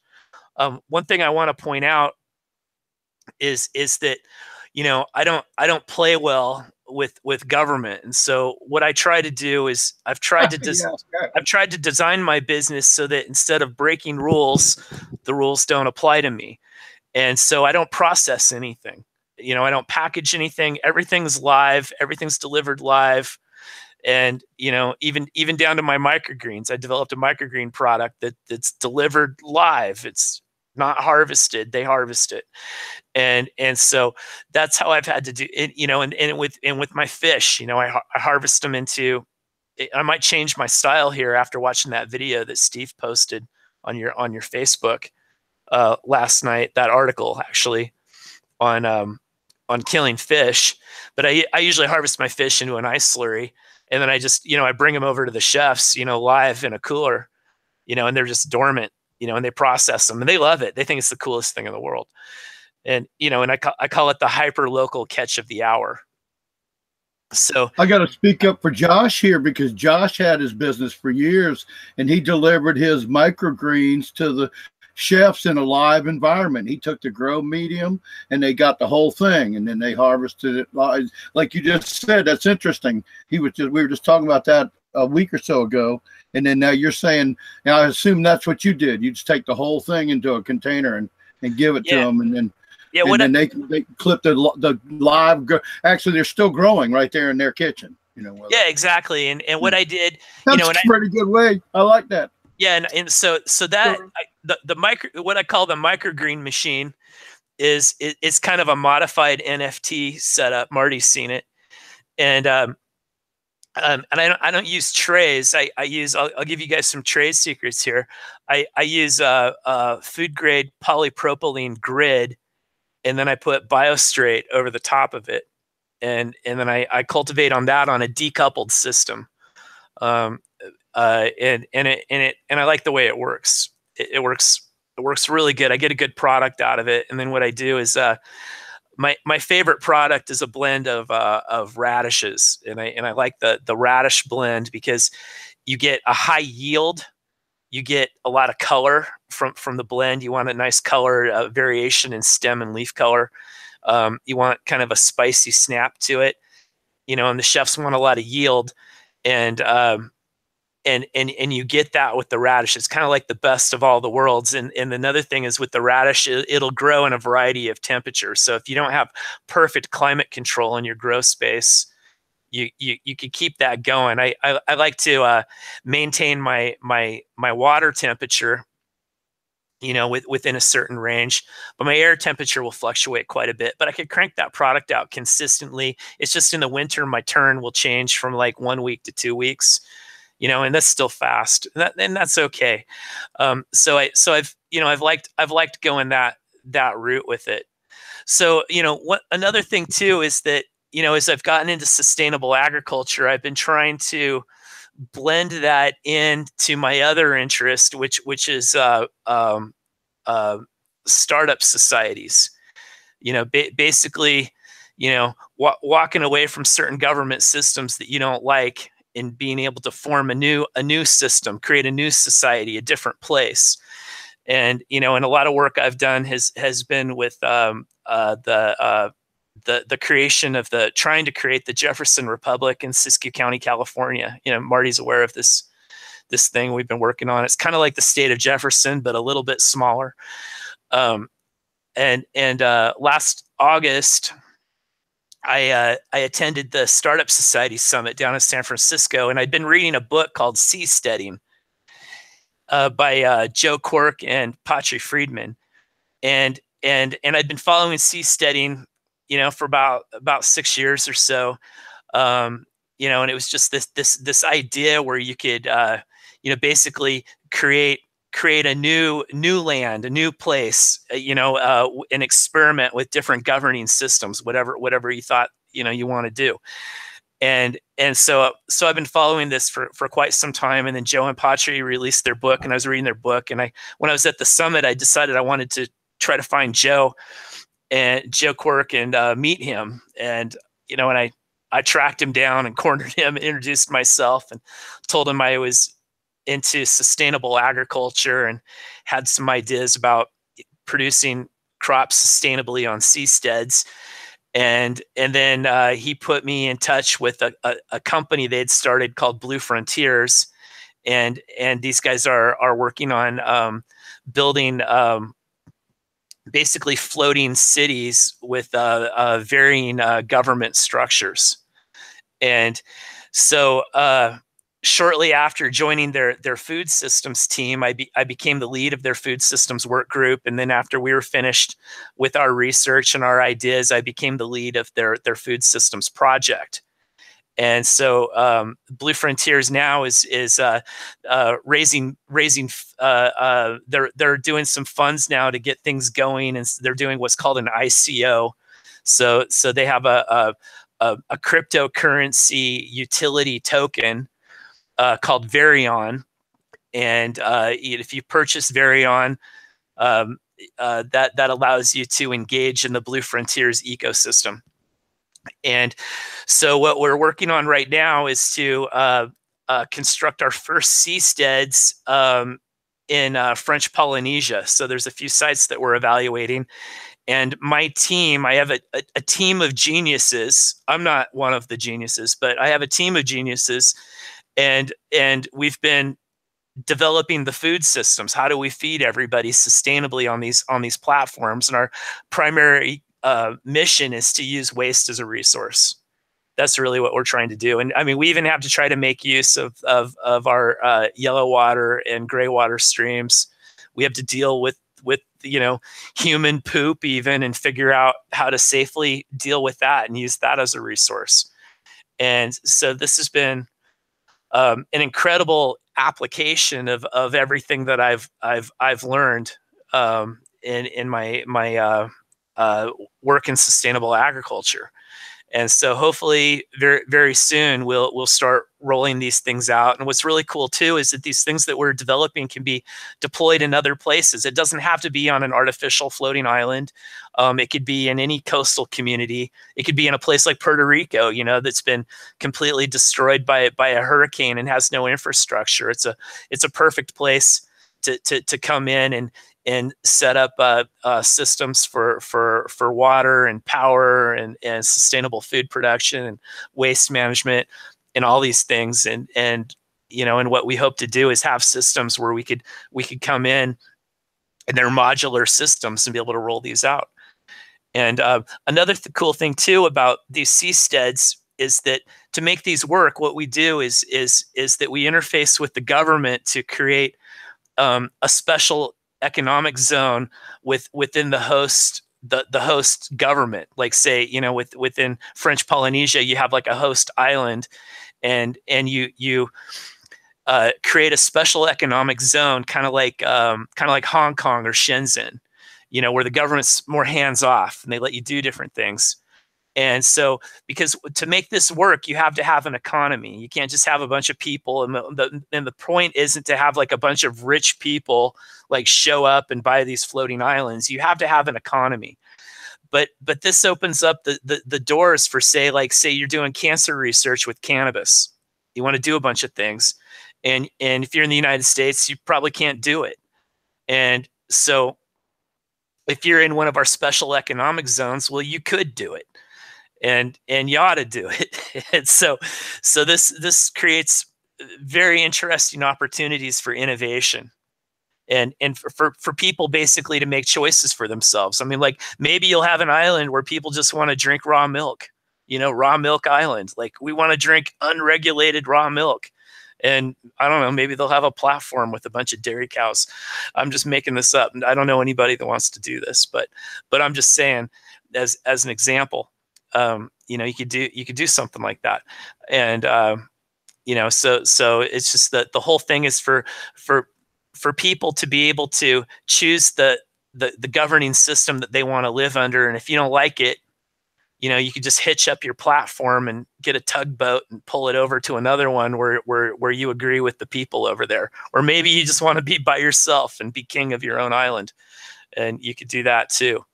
So, well, isn't it kind of like just a biodome on a barge? Essentially, and you could do something like that. My first plan, I was pitching this to a buddy of mine down in Chile, who's working on a startup society called Fort Galt, and so they're building this this community where they're trying to attract like-minded people, and their economy will be basically incubating businesses in a within a makerspace environment, and so yeah, I mean, you're doing something like that. And the other thing too is that the next step for these things that we're working on is going into space. You know, Mars missions and lunar colonies, and space stations, and this sort of thing. You know, this work that we do is very relevant to these things coming up in the future. But first, we have all this ocean on this planet.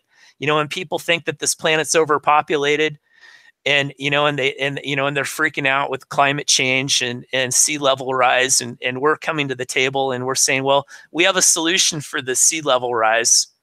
You know, we could create more land, more coastline, and also through sustainability, we're going to be able to prove that the planet has a much greater sustaining power. You know, that maybe this planet could hold, say, 9 billion people or something like that, and without creating a living hell.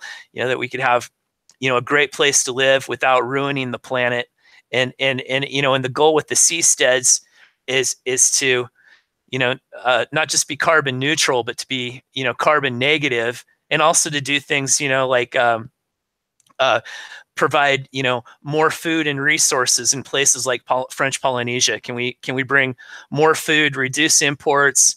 We're working with technology companies where we're going to be bringing in like fatter data pipelines so that they're more interconnected, and also cleaning up the ocean. There are things that we can do to phyto extract contaminants from the ocean, pull carbon out of the atmosphere, sequester carbon in microalgae, things like this. Interesting thing that we're working on is to take our wastewater, process it through algae bioreactors, and then biodigest the algae to generate power. And then one of the generators we're considering is called a Quincy generator, and we could take the Quincy generator output CO2, and we could just pump that into one of our growth structures. It was really interesting listening to Steve, where he was talking about the challenges, of growing, on the equator, and that's something I've been having to work on. Where on one of our sites, we're looking at is at about -17 degrees, so we're really close, and we've got this problem with all this light, and also we have reflection coming off the ocean, so we have solar saturation, and then we have salt spray. And then we've got design criteria too, where we want to have trees and ornamental plants on the platforms, and to be able to make that work. And one of my visions has been to use like a Dutch bucket style design coupled with the aquaponics and some of our yellow and gray water systems to keep those going. But we still have these challenges, with how do we deal with the saltwater spray, and and can we incorporate other plants that could halophytes, say salicornia or something like that could phyto extract that salt, so that we we don't run into a problem. So it's an interesting challenge. It's been a lot of fun working on this, and it's going to be pretty incredible to see it working. If anybody wants to check out what we're doing, you go to blue-frontiers.com. And you could also search that on YouTube. We've got a YouTube channel, and we're also on Telegram. Most of the stuff about the ICO is on Telegram. So if you want to check that out, so my company is Pyramid Pure Foods is a strategic partner with Blue Frontiers, and what I'm hoping to do is pivot my operation into being what I call a hub for blue agritech, where we're going to be doing lots of R&D around sustainable agriculture that will be deployed on these floating platforms. So it's really incredible, this direction that we're going in at this point. That's incredible. There's a lot. There's so much you went on and talked through that I honestly can't believe that a lot of what you've talked about and you're trying to develop is I have a lot of the same kind of thoughts and beliefs and would like to see that kind of things. Well, especially with the, working with the salt water. That's the one thing I'm intrigued with is attempting to work, through some kind of deal where you can, have salt water in, with an aquaponics type kind of situation or whatever. Well, and with a different environment. And you all. can, you could do polyculture. And so you could do fish and shellfish, and you could do seaweed and this sort of thing using polyculture. And this is something that we're working on. People always ask me when people find out I'm leading food systems, they almost all, I get two questions people always ask me. One is, are you going to be harvesting fish straight out of the ocean, wild caught? No way, we're not going to do that. The other question is, well, what about the vegans? Well, we're going to be growing lots and lots of vegetables. There's going to be you have to work through that. Let's grow food first, and we'll worry about everybody with their little idiosyncrasies. Yeah, but yeah, I mean, you're out there in the ocean, and so there's all these opportunities. Like, for example, you could cultivate seaweed on ropes out there in the ocean. Well, here's everybody on the show knows, but I'm dying to create a system where I can create not automated, but one of our a culture where I can grow pistachio nuts. Oh, wow. Oh. And that's in a saltwater tidal basin. Basically, it's like an ebb and flow. It's grown naturally in an ebb and flow. No kidding. Green that grows in a tidal basin, and it's dry and it's wet, and it's dry and it's wet. Every time the tide comes in. Right. And so I said, well, that sounds like something that'd be. And I talked to everybody about it. And now, there are some people that are messing with it. But I haven't found anybody. I have piqued some people's interest on the show because that's what. But see, when I talk to you and hear what you're doing now, and you're talking about using the ocean. Well, now you're in the saltwater. Well, yeah.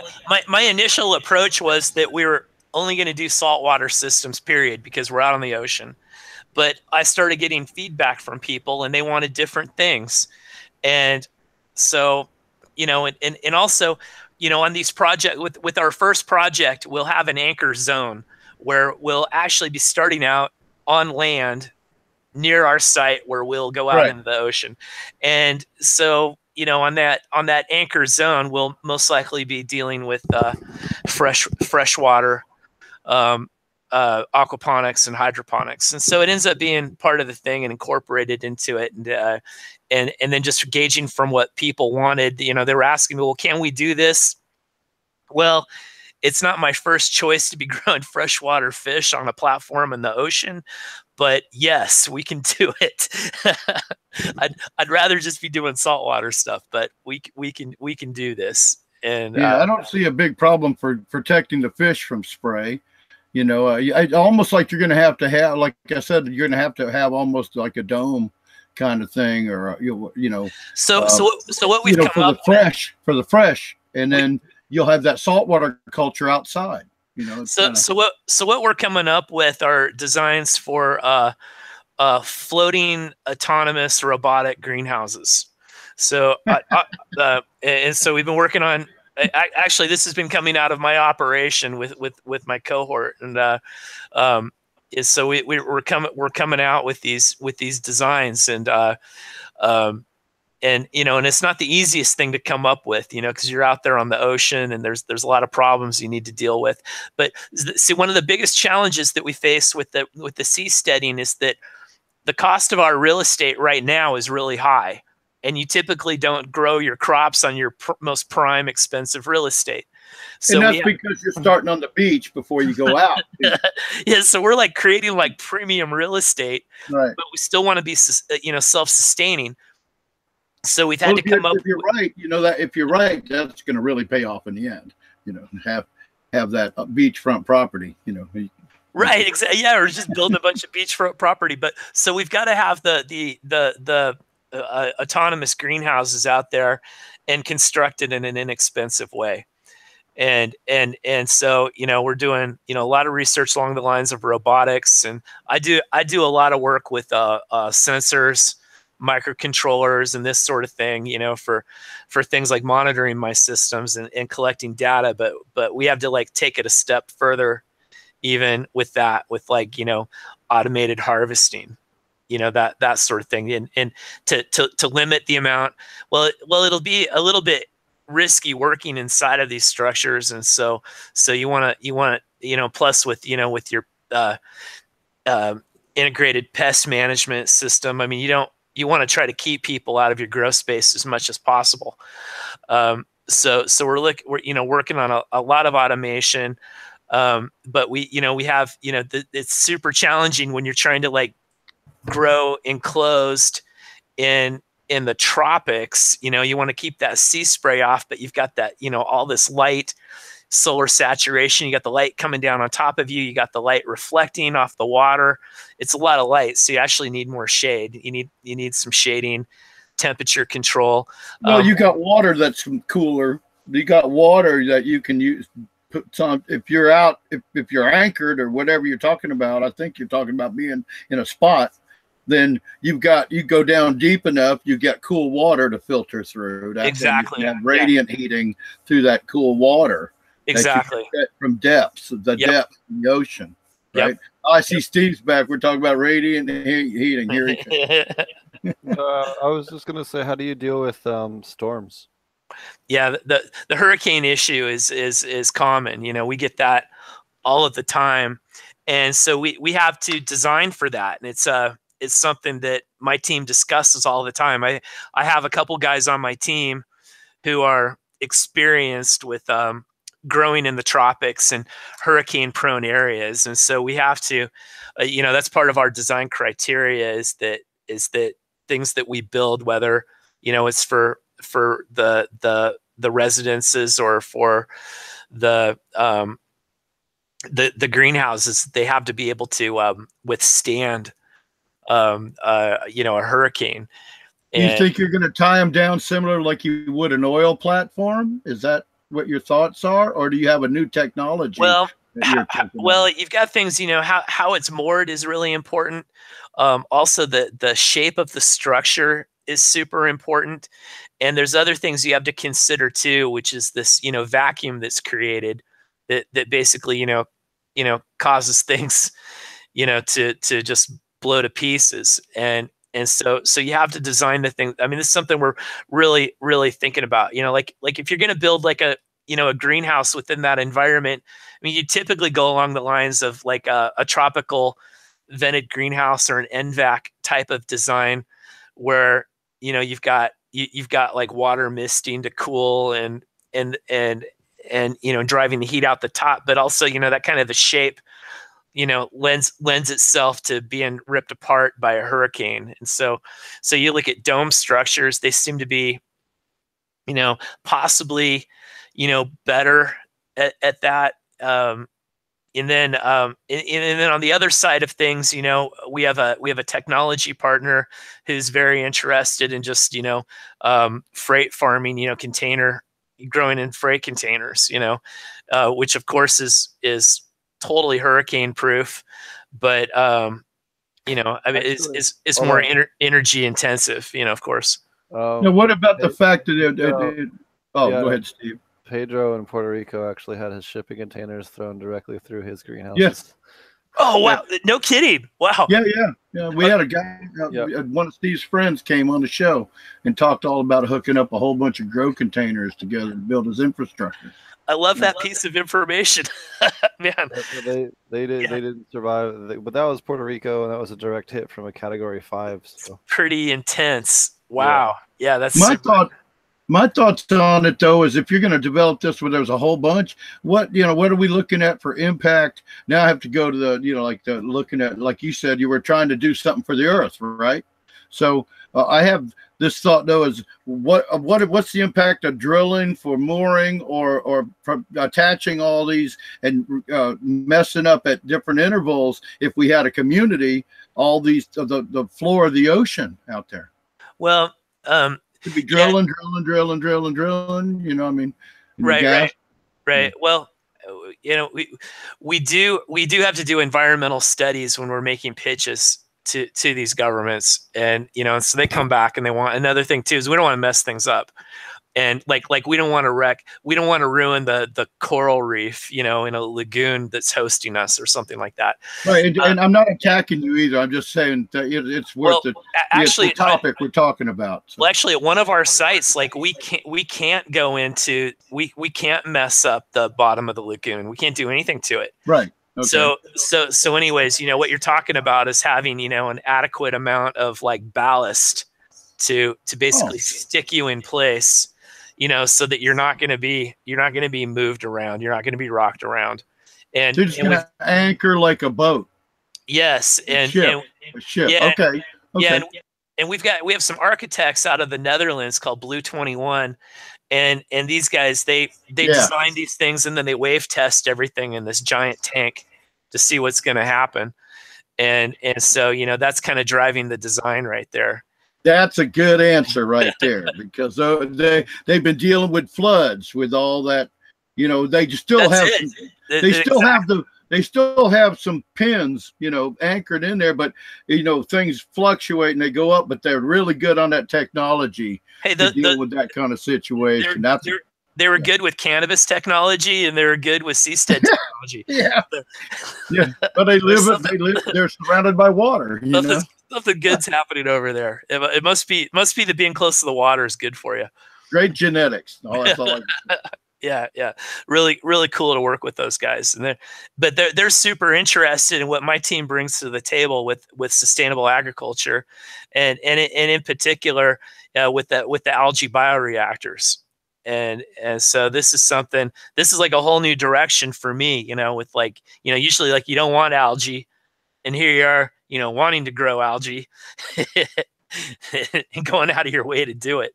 So, you know, so that's what you know, I think algae will be driving most of our wastewater processing.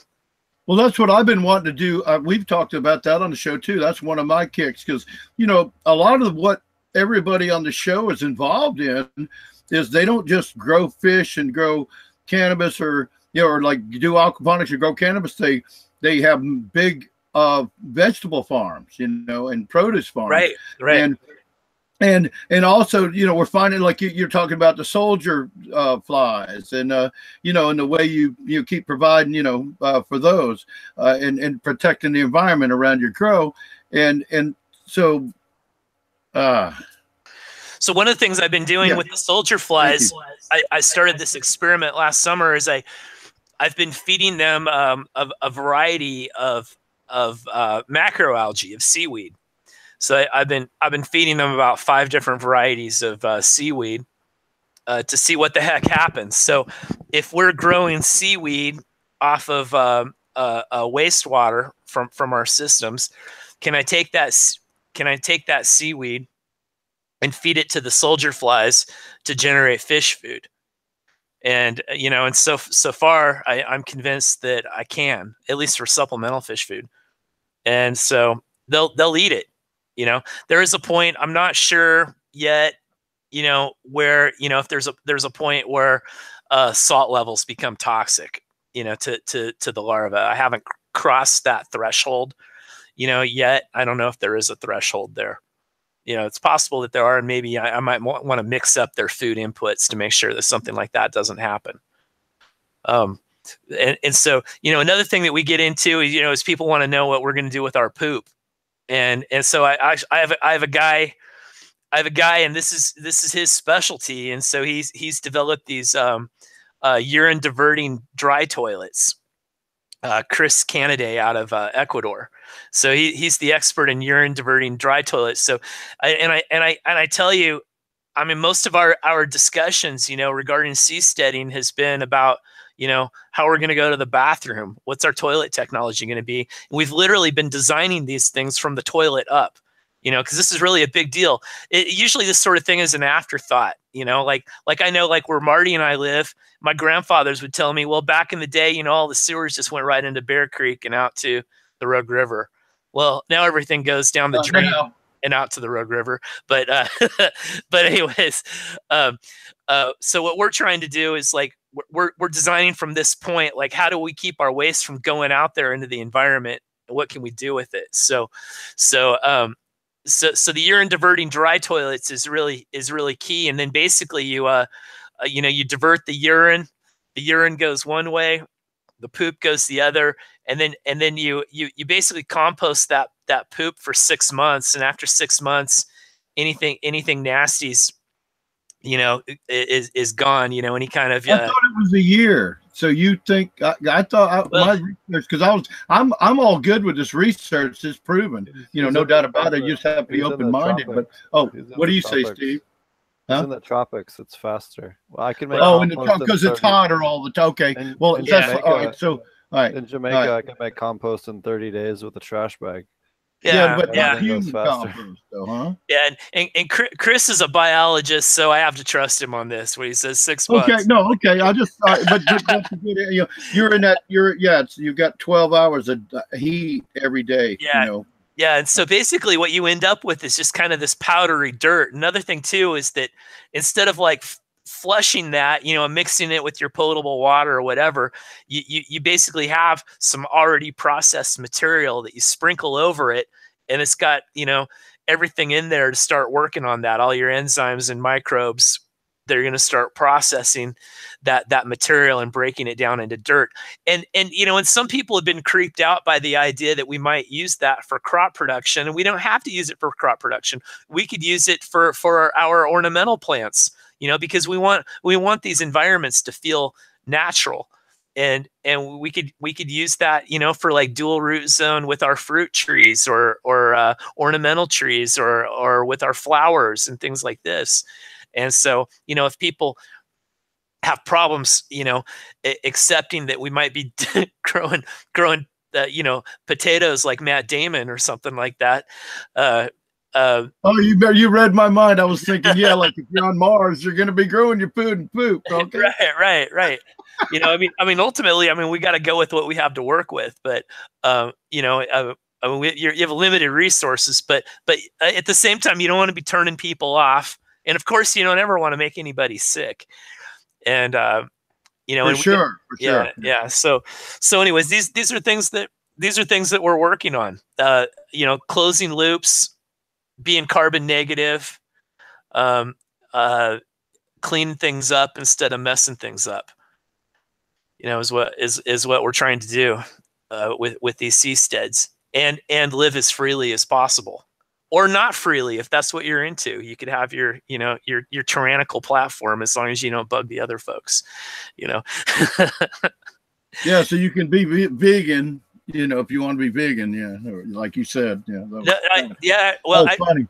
I run across a lot of vegans in this circle, and this is, I run into a lot of libertarian minded people.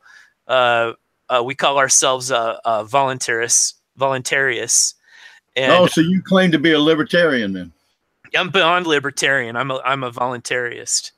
Yeah. Voluntarist, all right. Yeah. All human interaction should be voluntary and free of coercion, except except in self-defense. That's okay. Violence is okay in self-defense, but otherwise, I agree. I love that. But otherwise, no coercion. Yeah, and people can make decisions for themselves. Well, that just goes back to live and let live, right? Yeah. Pretty much the golden rule, really. And live and let live, do unto others. And, exactly. And then, but you don't come and steal my sheep. Exactly. And it works pretty good until you get over like maybe 200 people. When you get over that threshold, then things get all screwed up, and you've got, special interests, and you've got the crooked people that are trying to like benefit themselves at the expense of everybody else. And you get that kind of junk going on. But with the smaller community, almost everybody's voices can be heard. If somebody's corrupt, it's going to be exposed pretty quickly and dealt with. And, it's a better way, to organize yourself. World, right? Well, maybe not perfect. I don't think you could ever achieve a utopia. No, However, I'm messing with you. Well, one thing I'd like to say is people always go, well, you guys are trying to create a utopia. Well, we're trying to create a bluetopia, not a utopia. And I think it's utopian when people think that government could completely provide for everybody, you know, that you could put all your faith in government, kind of like Santa Claus or something, you know, could just like bring you everything. And that, I think that's a utopian concept. But I'm kind of going off into the weeds here. Sorry, I didn't mean to put you in there. Well, I think as far as weed goes, I mean, we've had to deal with all this for a long time, and we're starting to get out of this where we could see. Yeah. But also it's coming full circle where we're going, okay, well, we have less government regulation that's allowing us to grow a certain thing, but that at the same time we're seeing the unintended consequences that go along with letting the government control and regulate a substance, which is what's happening now.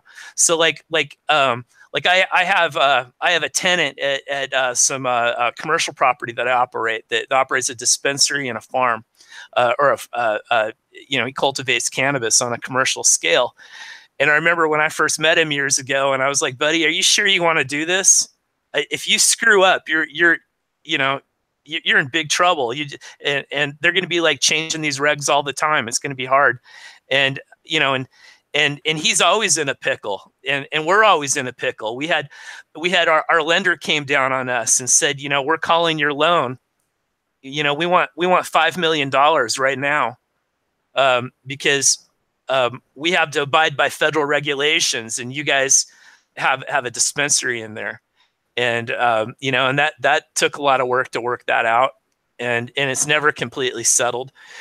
And then this guy, you know, he didn't file a certain piece of paperwork within, you know, the proper period of time. And then his license is on the table, you know, they're, you know, waiting for an enforcement officer's decision. And so, you know, this kind of stuff, we're kind of to the point now where we can see the unintended consequences of making these deals with the government, you know, and going, okay, well, let me do this, you know, and I'll submit to this and this and this. And maybe that's worse than when it was totally illegal. You know, maybe it was.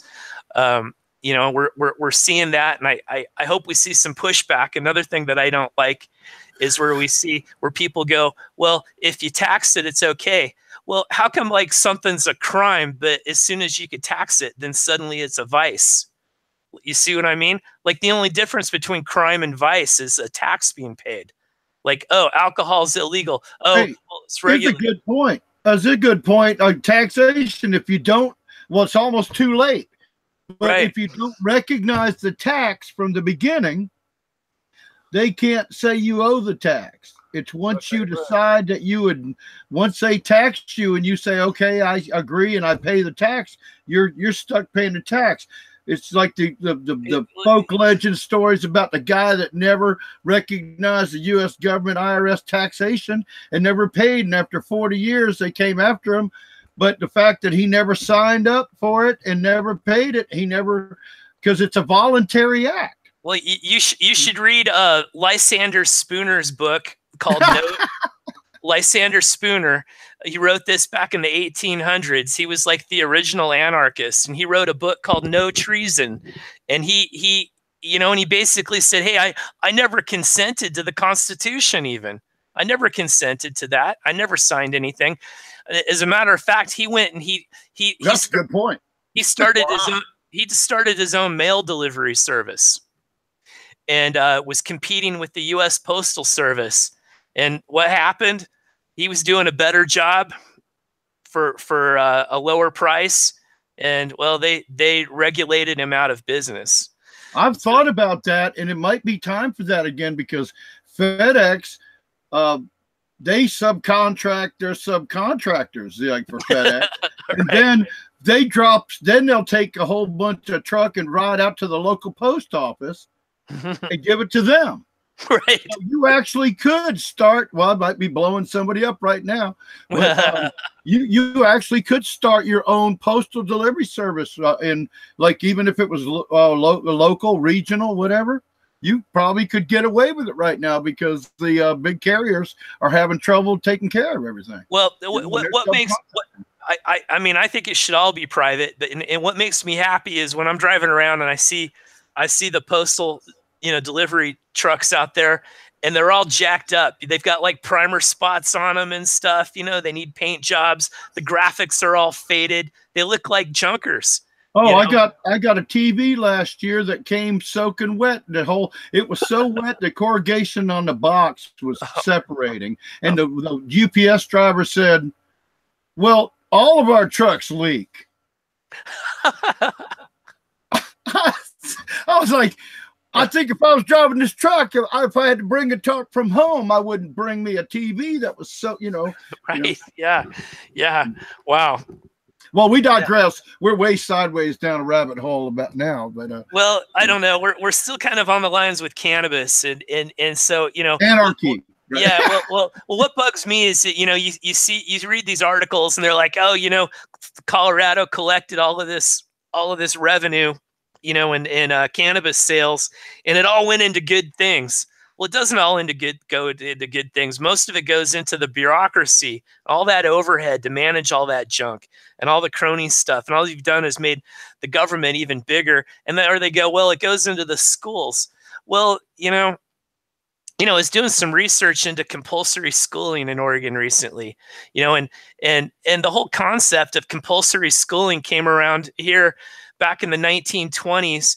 And it was pushed through by the KKK and the Masons, who didn't like the fact that the Catholics and the Jews had their own schools for their kids, And so we get into all this junk, and it's like, well, how about a better idea would be this? Like, if you want to collect the tax on the cannabis sales, well, then let the homeowners in the individual areas decide if that money should go back to them as a credit on their property taxes, or if they don't want, it could go to the schools, right? Why can't you make that choice? You can't tell me the technology's not there. They got all the software, the AIs and all that junk, it's totally doable for people to make choices like, well, I don't want the cannabis money to go to the public school. I'd rather it go to, a charter school or something like that. Or I want it to go to my own home school. Oh, but you're talking about creating another further bureaucracy behind all the other bureaucracies, because now you've got to have something to keep up with all their choices. Well, that's I kind of like the idea that you gave. I thought at first you were just saying, all right, give them a choice that as a community you say there could be cannabis here and taxed, but we want our property taxes to be dissolved before it goes to the schools. Yeah, right. But I'm more of a guy that thinks it just should all go to the kids and old people that can't take care of themselves, that took care of us when we were young. Yeah, So it should be a choice, though. People could like make the choice, and you could manage. The technology's there to manage this sort of thing. You could do it like the Varion token I was talking about that Blue Frontiers is using is on a crypto network called Ethereum. And Ethereum has these smart contracts built into it that can manage these sorts of things. It's called a decentralized autonomous organization, and it can manage that. So people could just basically literally vote with their dollars and go, well, I want this to happen with this money.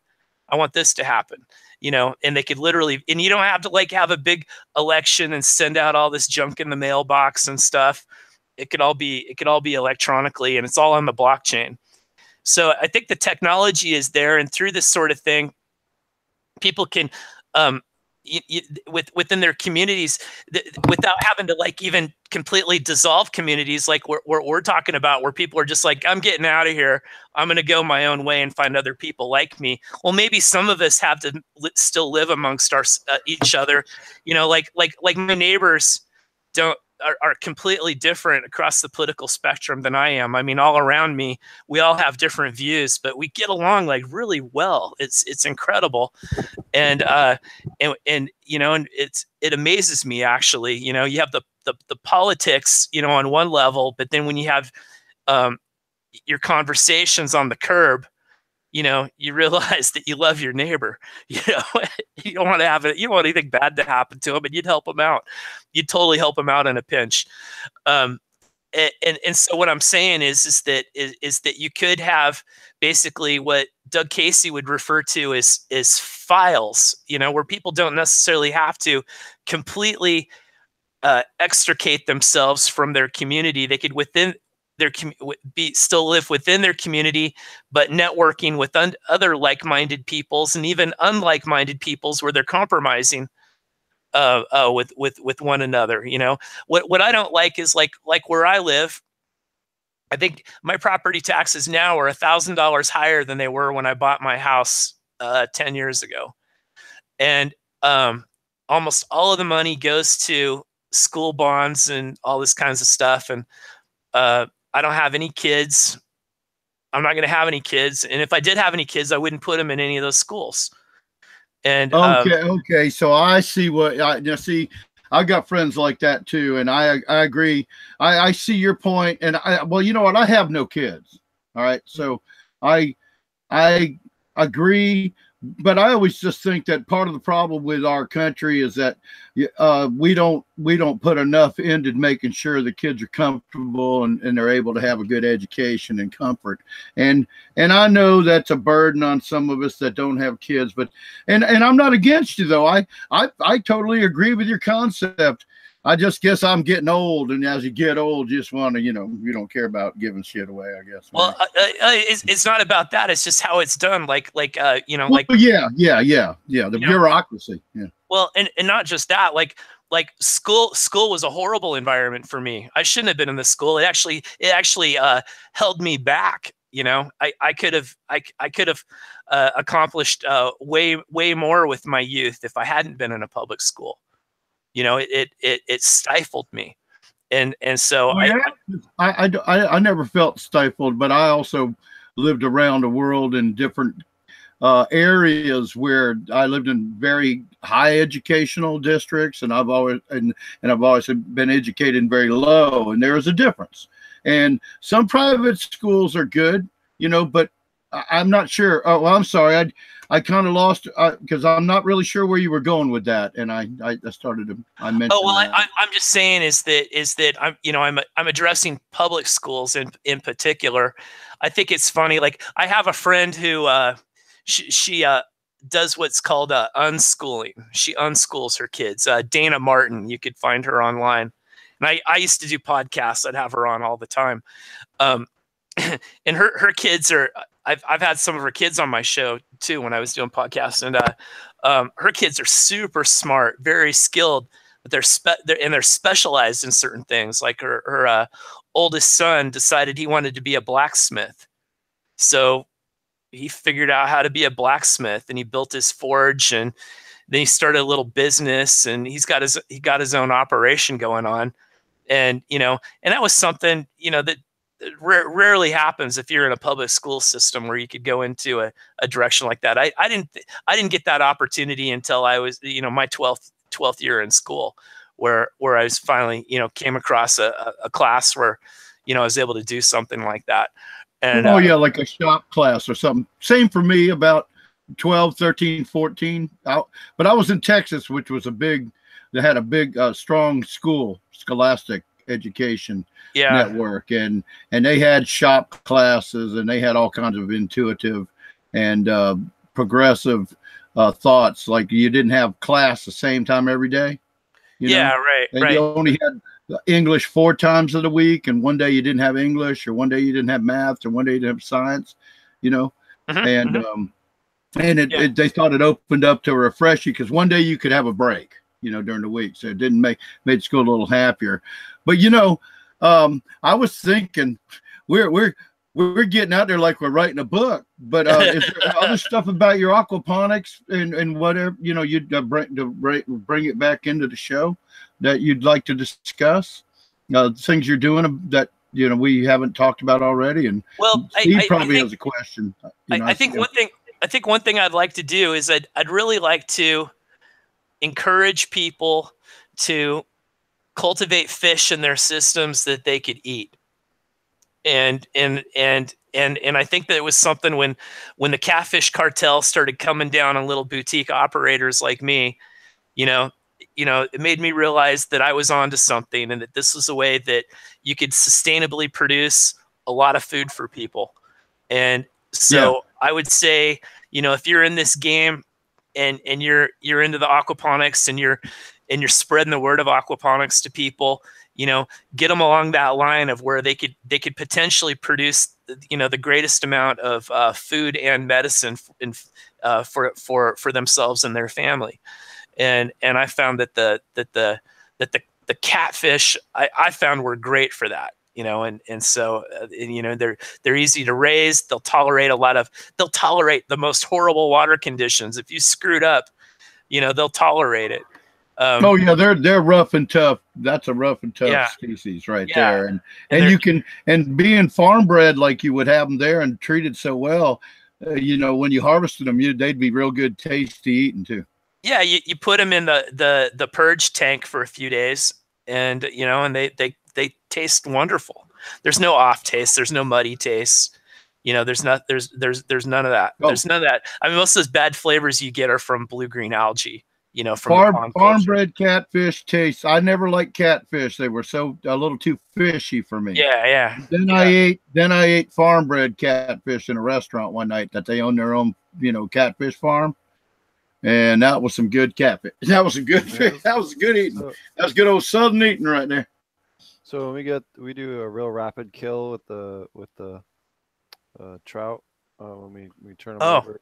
Yeah. When we turn them over real quickly. We have a local chef that taught us how to do that. And the trout, man, it's like sushi grade. It's so good. Right. We cut it right up. Well, we don't sell it to the public, but we'll take one if it jumps out or whatever, or we'll kill them real quick or take one home for ourselves and kill them real quick and cut them up, have some sushi, and it's real good. You don't even have to cook them. I've wondered if you could do sashimi grade catfish. One of my customers is a sushi chef, and we've talked a lot about this. You know, if you I've done a little bit of experimentation with this, but I haven't gone all the way with, you know, how saline I could get that water before they die, and then you flash freeze, you know, to kill off any other parasites in there. And, you know, and the flash freezing is really the key to having safe sashimi. But I've thought that it could be cool, you know, to produce a freshwater sashimi grade product. That would be amazing to be able to do that, you know, especially if you get that into your local market. Oh yeah, that'd be really good. It's definitely something that I think is definitely an opportunity for a lot of people. So, thanks a lot for coming on. I want to. It's almost 9 o'clock. I want to give everyone else a chance real quick to let us know what they're doing before we wrap the show up. But I really appreciate it. Sounds like you're doing a bunch of really cool stuff, and I'll get the rest of the links that you mentioned added to the description here at the end of the show when we repost it. Thanks a lot for coming on. Do you want to tell people again before we go how to find you? I think he's breaking up there. His connection died, or is it on my end, or?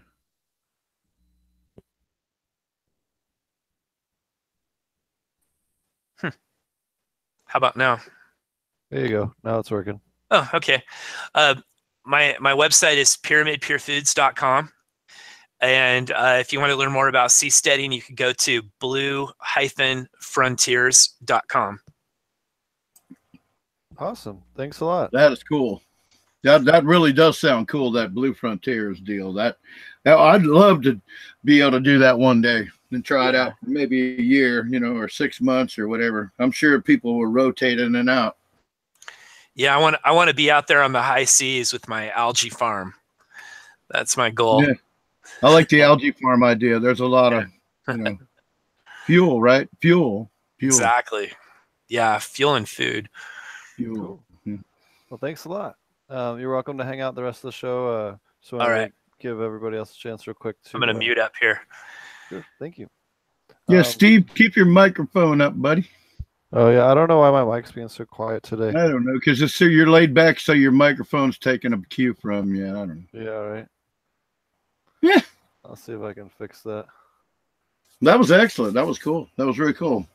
Oh, Yeah. no. Thank you, Drew. That a lot of great concepts. I tell you what, I love almost every concept. Well, I loved every concept you had, actually. You know, there was nothing negative about it. It was great. And yeah, we all think about that. Some of us all think about that.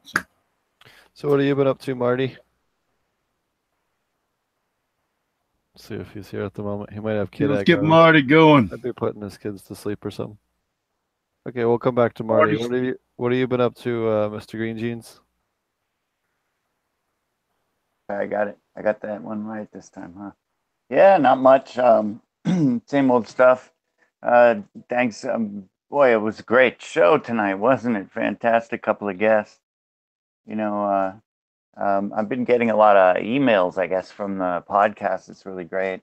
Still trying to answer them all. You know, I'm answering questions. You know, people are asking me about growing stuff and everything. And my wife is answering some of the ones about people are requesting genetics and seeds and things like that. So thanks a lot for everybody, for all the attention. greenjeansgarden.com. It's been awesome. This was a great show tonight, wasn't it? Fantastic. Man, Drew was amazing. And Breeder Steve, I mean, oh my God. There were two separate, they could have been just separate, right? I mean, like, fantastic. Yeah. So I had a question for you, and I figured it'd be better just to ask on the show. So how would you recommend the best way to permanently preserve your pollen? Yeah, you know, I mean, I think I've taken ones out of after 6 months in frozen, you know, successfully frozen it. And I think if it's just dry, but that's as long as I've ever really tested it. So I imagine it'll probably last longer than that. It's frozen, right? But it just has to be really dry. I mean, that's the thing, is to get it extremely dry first. And so I've done it in just very small quantities, because obviously the more you do, right, the more likely it is to be wet. So a very small amount, you know, with just a couple of grains of rice dried out or whatever, or you could use, maybe you could use a desiccant, like you know, silica gel or something like that, and just make sure it's super dry and then airtight and frozen. And I've used it after 6 months and it's worked perfectly. But you know, I usually use pollen right away. I don't usually store it much longer than a couple of weeks or whatever. So I'm probably not really the guy to ask. That the limit that I've ever used it is around 6 months. And I don't think that's that long. I think people have successfully stored it longer than that. I think that the key is just getting it real dry and cold. Maybe frozen, or more frozen than the freezer.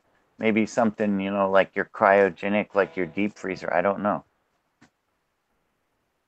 I really don't know. It's a great question. I'd love to know the answer, Steve. Well, how about this question? Since you how do you, why don't you give everybody a tip on how you collect your pollen? Oh yeah. What was that?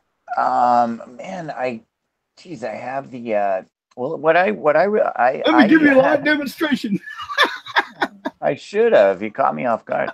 You know, really, the thing about it is that pollen really, it drops pretty much straight down, especially when, well, after a while, when the everything starts to get really dry and everything, it blows and everything. But the first few, when the flower right away is first open, and the pollen's pretty heavy and it's kind of wet and everything. And as long as it's not a really strong wind blowing, it takes a good shock. I can even, a plant that's got a bunch of open flowers on it, it's possible to even pick it up really carefully and move it around without even jiggling the flowers enough to knock the pollen off it. I know that sounds incredible, but it's definitely possible, because it takes a pretty good, you know. So, but I'm just talking about just a barely open, you know, because that's all it really takes. And what I use is a bottle cap. I glue it. I hot glue it to the end of a chopstick, and I use a beer bottle cap, upended, glued on the end of a chopstick. and or you could use, you don't have to use a beer bottle cap. You could use a medicine bottle cap or something, but it's very convenient because you can hold it in there and use the end of another chopstick, and you could just tease. You could pin one of the flowers to the edge of the bottle cap, for example, and you have both of them on the end of a stick. Damn, you caught me off guard. I'll next So week. it's kind of like pinch. You kind of I'll pinch give it proper demonstration. But yeah, you can. So this way, I'm talking about, you can get it without, just knock that. All the pollen will get knocked right into the bottle cap. I'm saying if you still have any kind of pollen fear.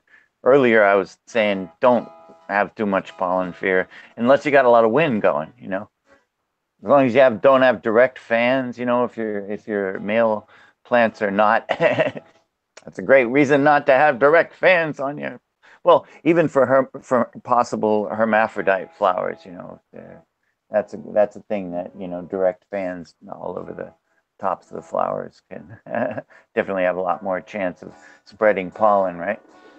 Yeah. But anyway, yeah. That's what I do, is I collect it with the bottle cap on the end of the chopstick and the end of another chopstick. And I promise next week I'll get a male plant and I'll I'll demonstrate it. But that's cool. Easy.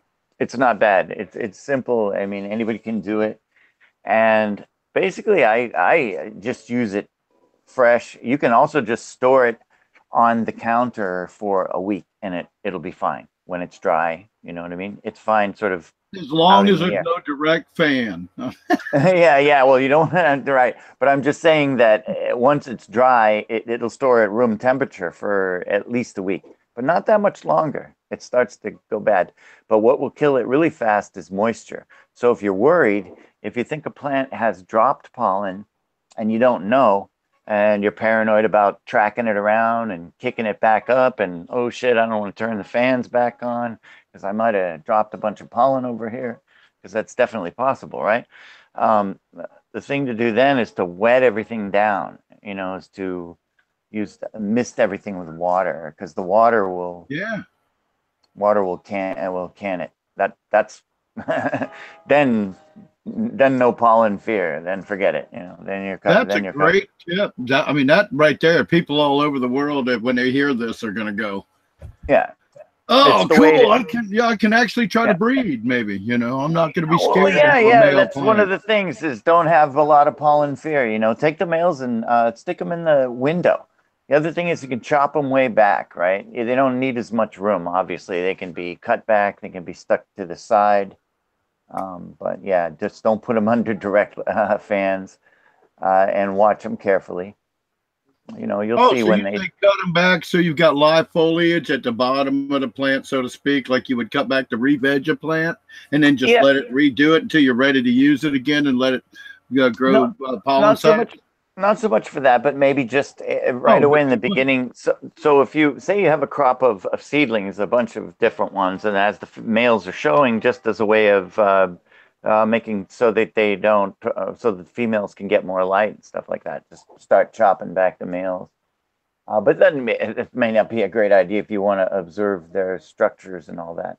I'm just saying that, they could be put to the side. They don't need direct light. The females can be moved to the middle, and stuff like that. The males don't need, but also they could be cut back, as you say, to stall there, which is usually a good idea, because most males are very often, or at least 25 or 30% of the males are taller already and larger than the rest of the crop. It's one of the things they do, so they can. Because you don't want them to.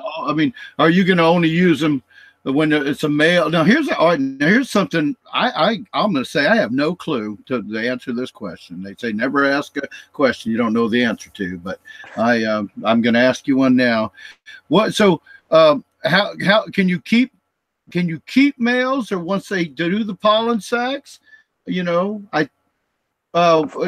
as a clone? You go through that. What happens in the process of the male in the future? Or you can clone them. You can clone a male. You can keep males as clones, just like you can with females. Yeah, sure. And in fact, In fact, it's a really good idea if you because progeny testing is basically the best way forward to figure out what males are the best. You know what I mean?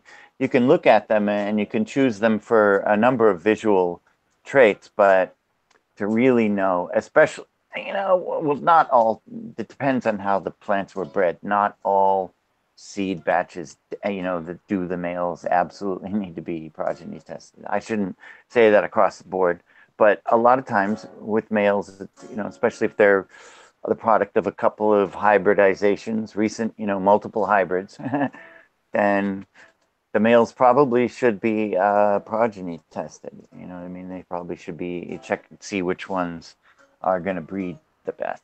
You know what I mean? Yep. It's a good way. It's a good way forward. You don't want to make mistakes with males, especially if you're going to save them like that as clones and continue to breed them. Well, I guess I was also looking at what's the longevity of a male that you're going to use to get pollen from and breed with. That's kind of what I was asking, and I didn't phrase it. If you don't take the clone from it, it's just gonna flower and that's what I was asking. It's one-time thing. You get the pollen, and it's going to be done.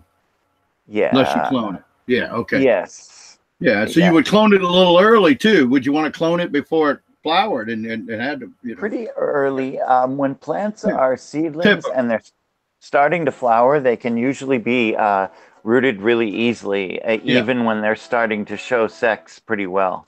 They'll regenerate faster.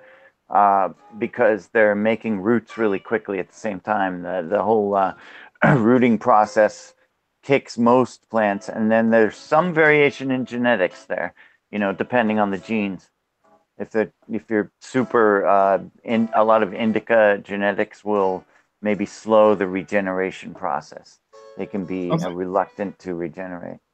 I think all this would make a lot of people out there wanting to try this a little more comfortable. That's why I wanted to go. I think we questions because Man, it's so. I think it's the best way forward. I mean, Steve was saying I think there's a future in breeding, and oh my gosh, of course there is. It's the way forward for everything, and especially if we all really start doing it. Everyone starts participating, and it becomes if all the farmers, the local, start breeding to match their terroir and stuff, as Frenchie was saying,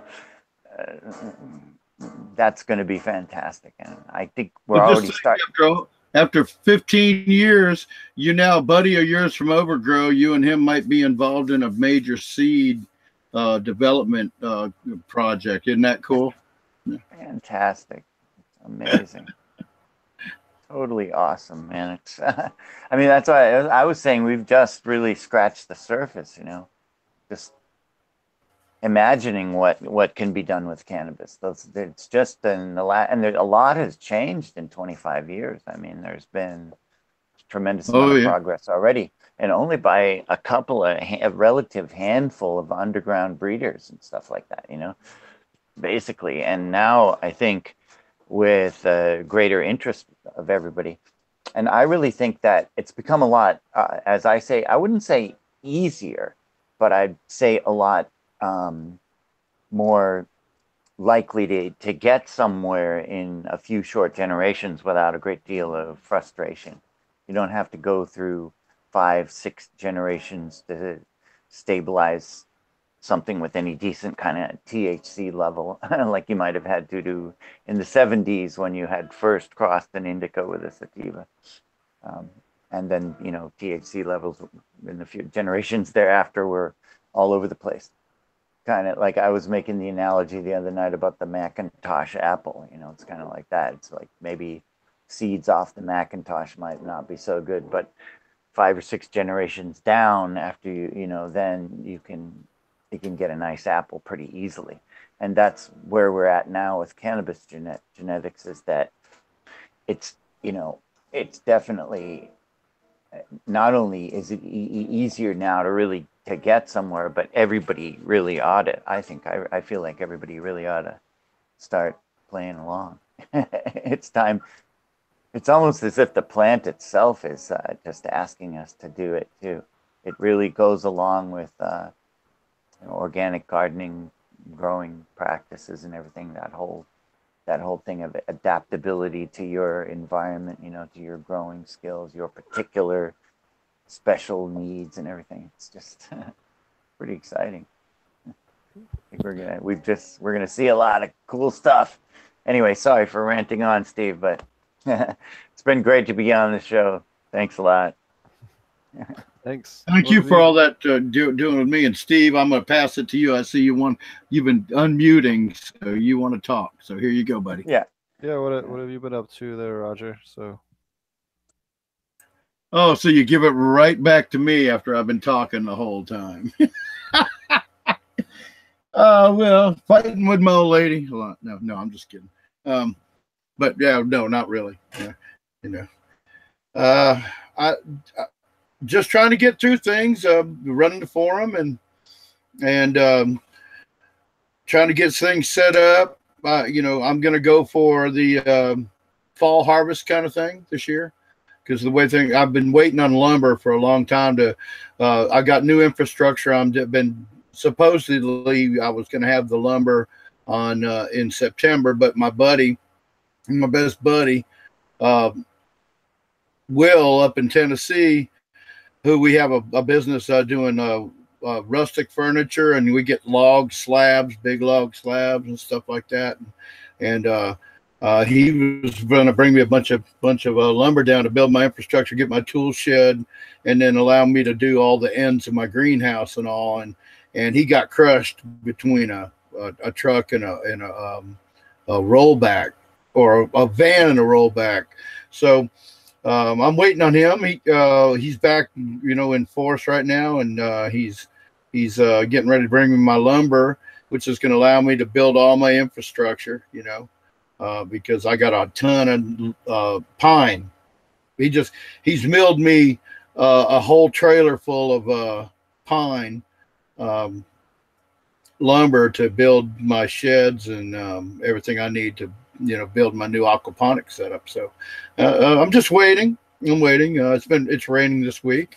We had beautiful summer weather last week at 86 to 90 degrees, and now this week it's gonna rain with thunderstorms and all every day. So other than that, not doing a whole lot. Just I was able to just cultivate a couple of small strawberry kush and blue dream plants. So I got a little bit of medicine now, and that's pretty cool.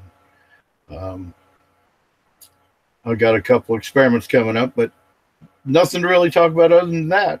I just had a good time being on the show with some great guests tonight, and I really wish that Breeder Steve would have, well, he's in Colombia. There's nothing to say about it other than the man was in Colombia on the phone. So, to even be able to talk to him, I think is a miracle of modern science. I just wish we could have been able to have better communications with him, because I think he had a lot of killer information, from what I could hear. I don't know about you guys. I struggled through that. And then Drew was awesome. He's got a million different concepts. So, I like that, because that's how my brain runs, 24/7, So it's been pretty cool. I see he's still over there. I don't know if he's listening. He's kind of quiet. Yeah. Everybody can unmute and chime in now, man. It's we're into the cocktail hour now. All right. Thanks for the kudos. I really appreciate it. Oh man, I loved it. It was inspiring to hear somebody that thinks. Yeah, I'm not trying to kiss your butt or nothing, but you think a lot about, like I think about a lot of things, and it was some great stuff. Drew. It was interesting what you said. Yeah, this is the coolest show I've ever been on, so I really learned so much. Thank you, Steve and Marty. Yeah, Mr. Green Jeans, that was some cool shit right there, and Breeder Steve, that was amazing. I got my mic all jacked up here. Sorry. That was amazing stuff there. Sorry. I flipped up my microphone. Yeah, this is a great show. I learned a lot tonight. Well, thanks for joining us. Anytime, even if you just want me to sit here. I wanted to also quick plug. We Josh and I from Dutch Blooms are throwing the Science of Regenerative aquaponic cultivation course, which will be held on July 16th through 20th, and then in Ouroboros Farms. You can find the information on that at regenerativeorganiccannabis.com. And you can also we'll have information up on there, and hopefully tomorrow, or worst case this weekend, on ouroborosfarms.com. It's a little bit expensive. It's I think $2,500 for the 5 days, but it is with Elaine Ingram, Dr. Susan Wainwright, Chris Trump, Dr. Faust, myself, Ken Armstrong, and we're still working on a couple of other speakers as well for the evening session. So you definitely That's won't want to miss it. incredible. So you got Dr. Elaine to commit for sure. Yep. So that was great. Yep. That's So we got her. She's going to be doing a 3-day course on microbes in both soil and aquatic food webs. So it's going to be really quite the experience, and definitely something you're not going to miss. And then we're going to cap it all off with a nice big party on Saturday. So you're definitely going to want to come down. Even if you can't afford to come to the other class, definitely come out on Saturday and come party with us. So thanks a lot. I'm going to be calling Southwest Airlines tomorrow to see if I can make the party. You know. All righty. I'll fly on the hope you don't crash in a mountain flight all the way out there. If you guys want to keep talking a minute, you're welcome to. I'm going to make myself some food real quick because I'm about to keel over. But yeah, if you guys still want to talk for a little bit longer, I can leave the stream up for a little bit. Why not? We can talk. If you want, some people, have we got anybody in chat? Is anybody monitoring that, Steve, before you leave? I think Adogo says hi. Brain Grow. Jessica O. Tell Brain Grow to log in so we can talk to him. Hogmaster. Tell Hogmaster to log in so we can talk to him. So, well, I think they all have come and gone over the course of the evening. So, alrighty. Yeah, I'll leave you guys to it unless you guys are all running as well. I'm out. Well, go ahead. All right. Go ahead. No, I was just gonna say I gotta go. Good night, because I have my friend here, and he's playing it. Can you hear him playing the outro over here? He's like, I'm with the electric guitar. Thanks, but why don't you play us out? Yeah, I know he is. Tell him, hey, here he is. I'm here with my friend Doc Fred. Yeah, doing the outro right here. Yeah, the outro. Hey, what was it?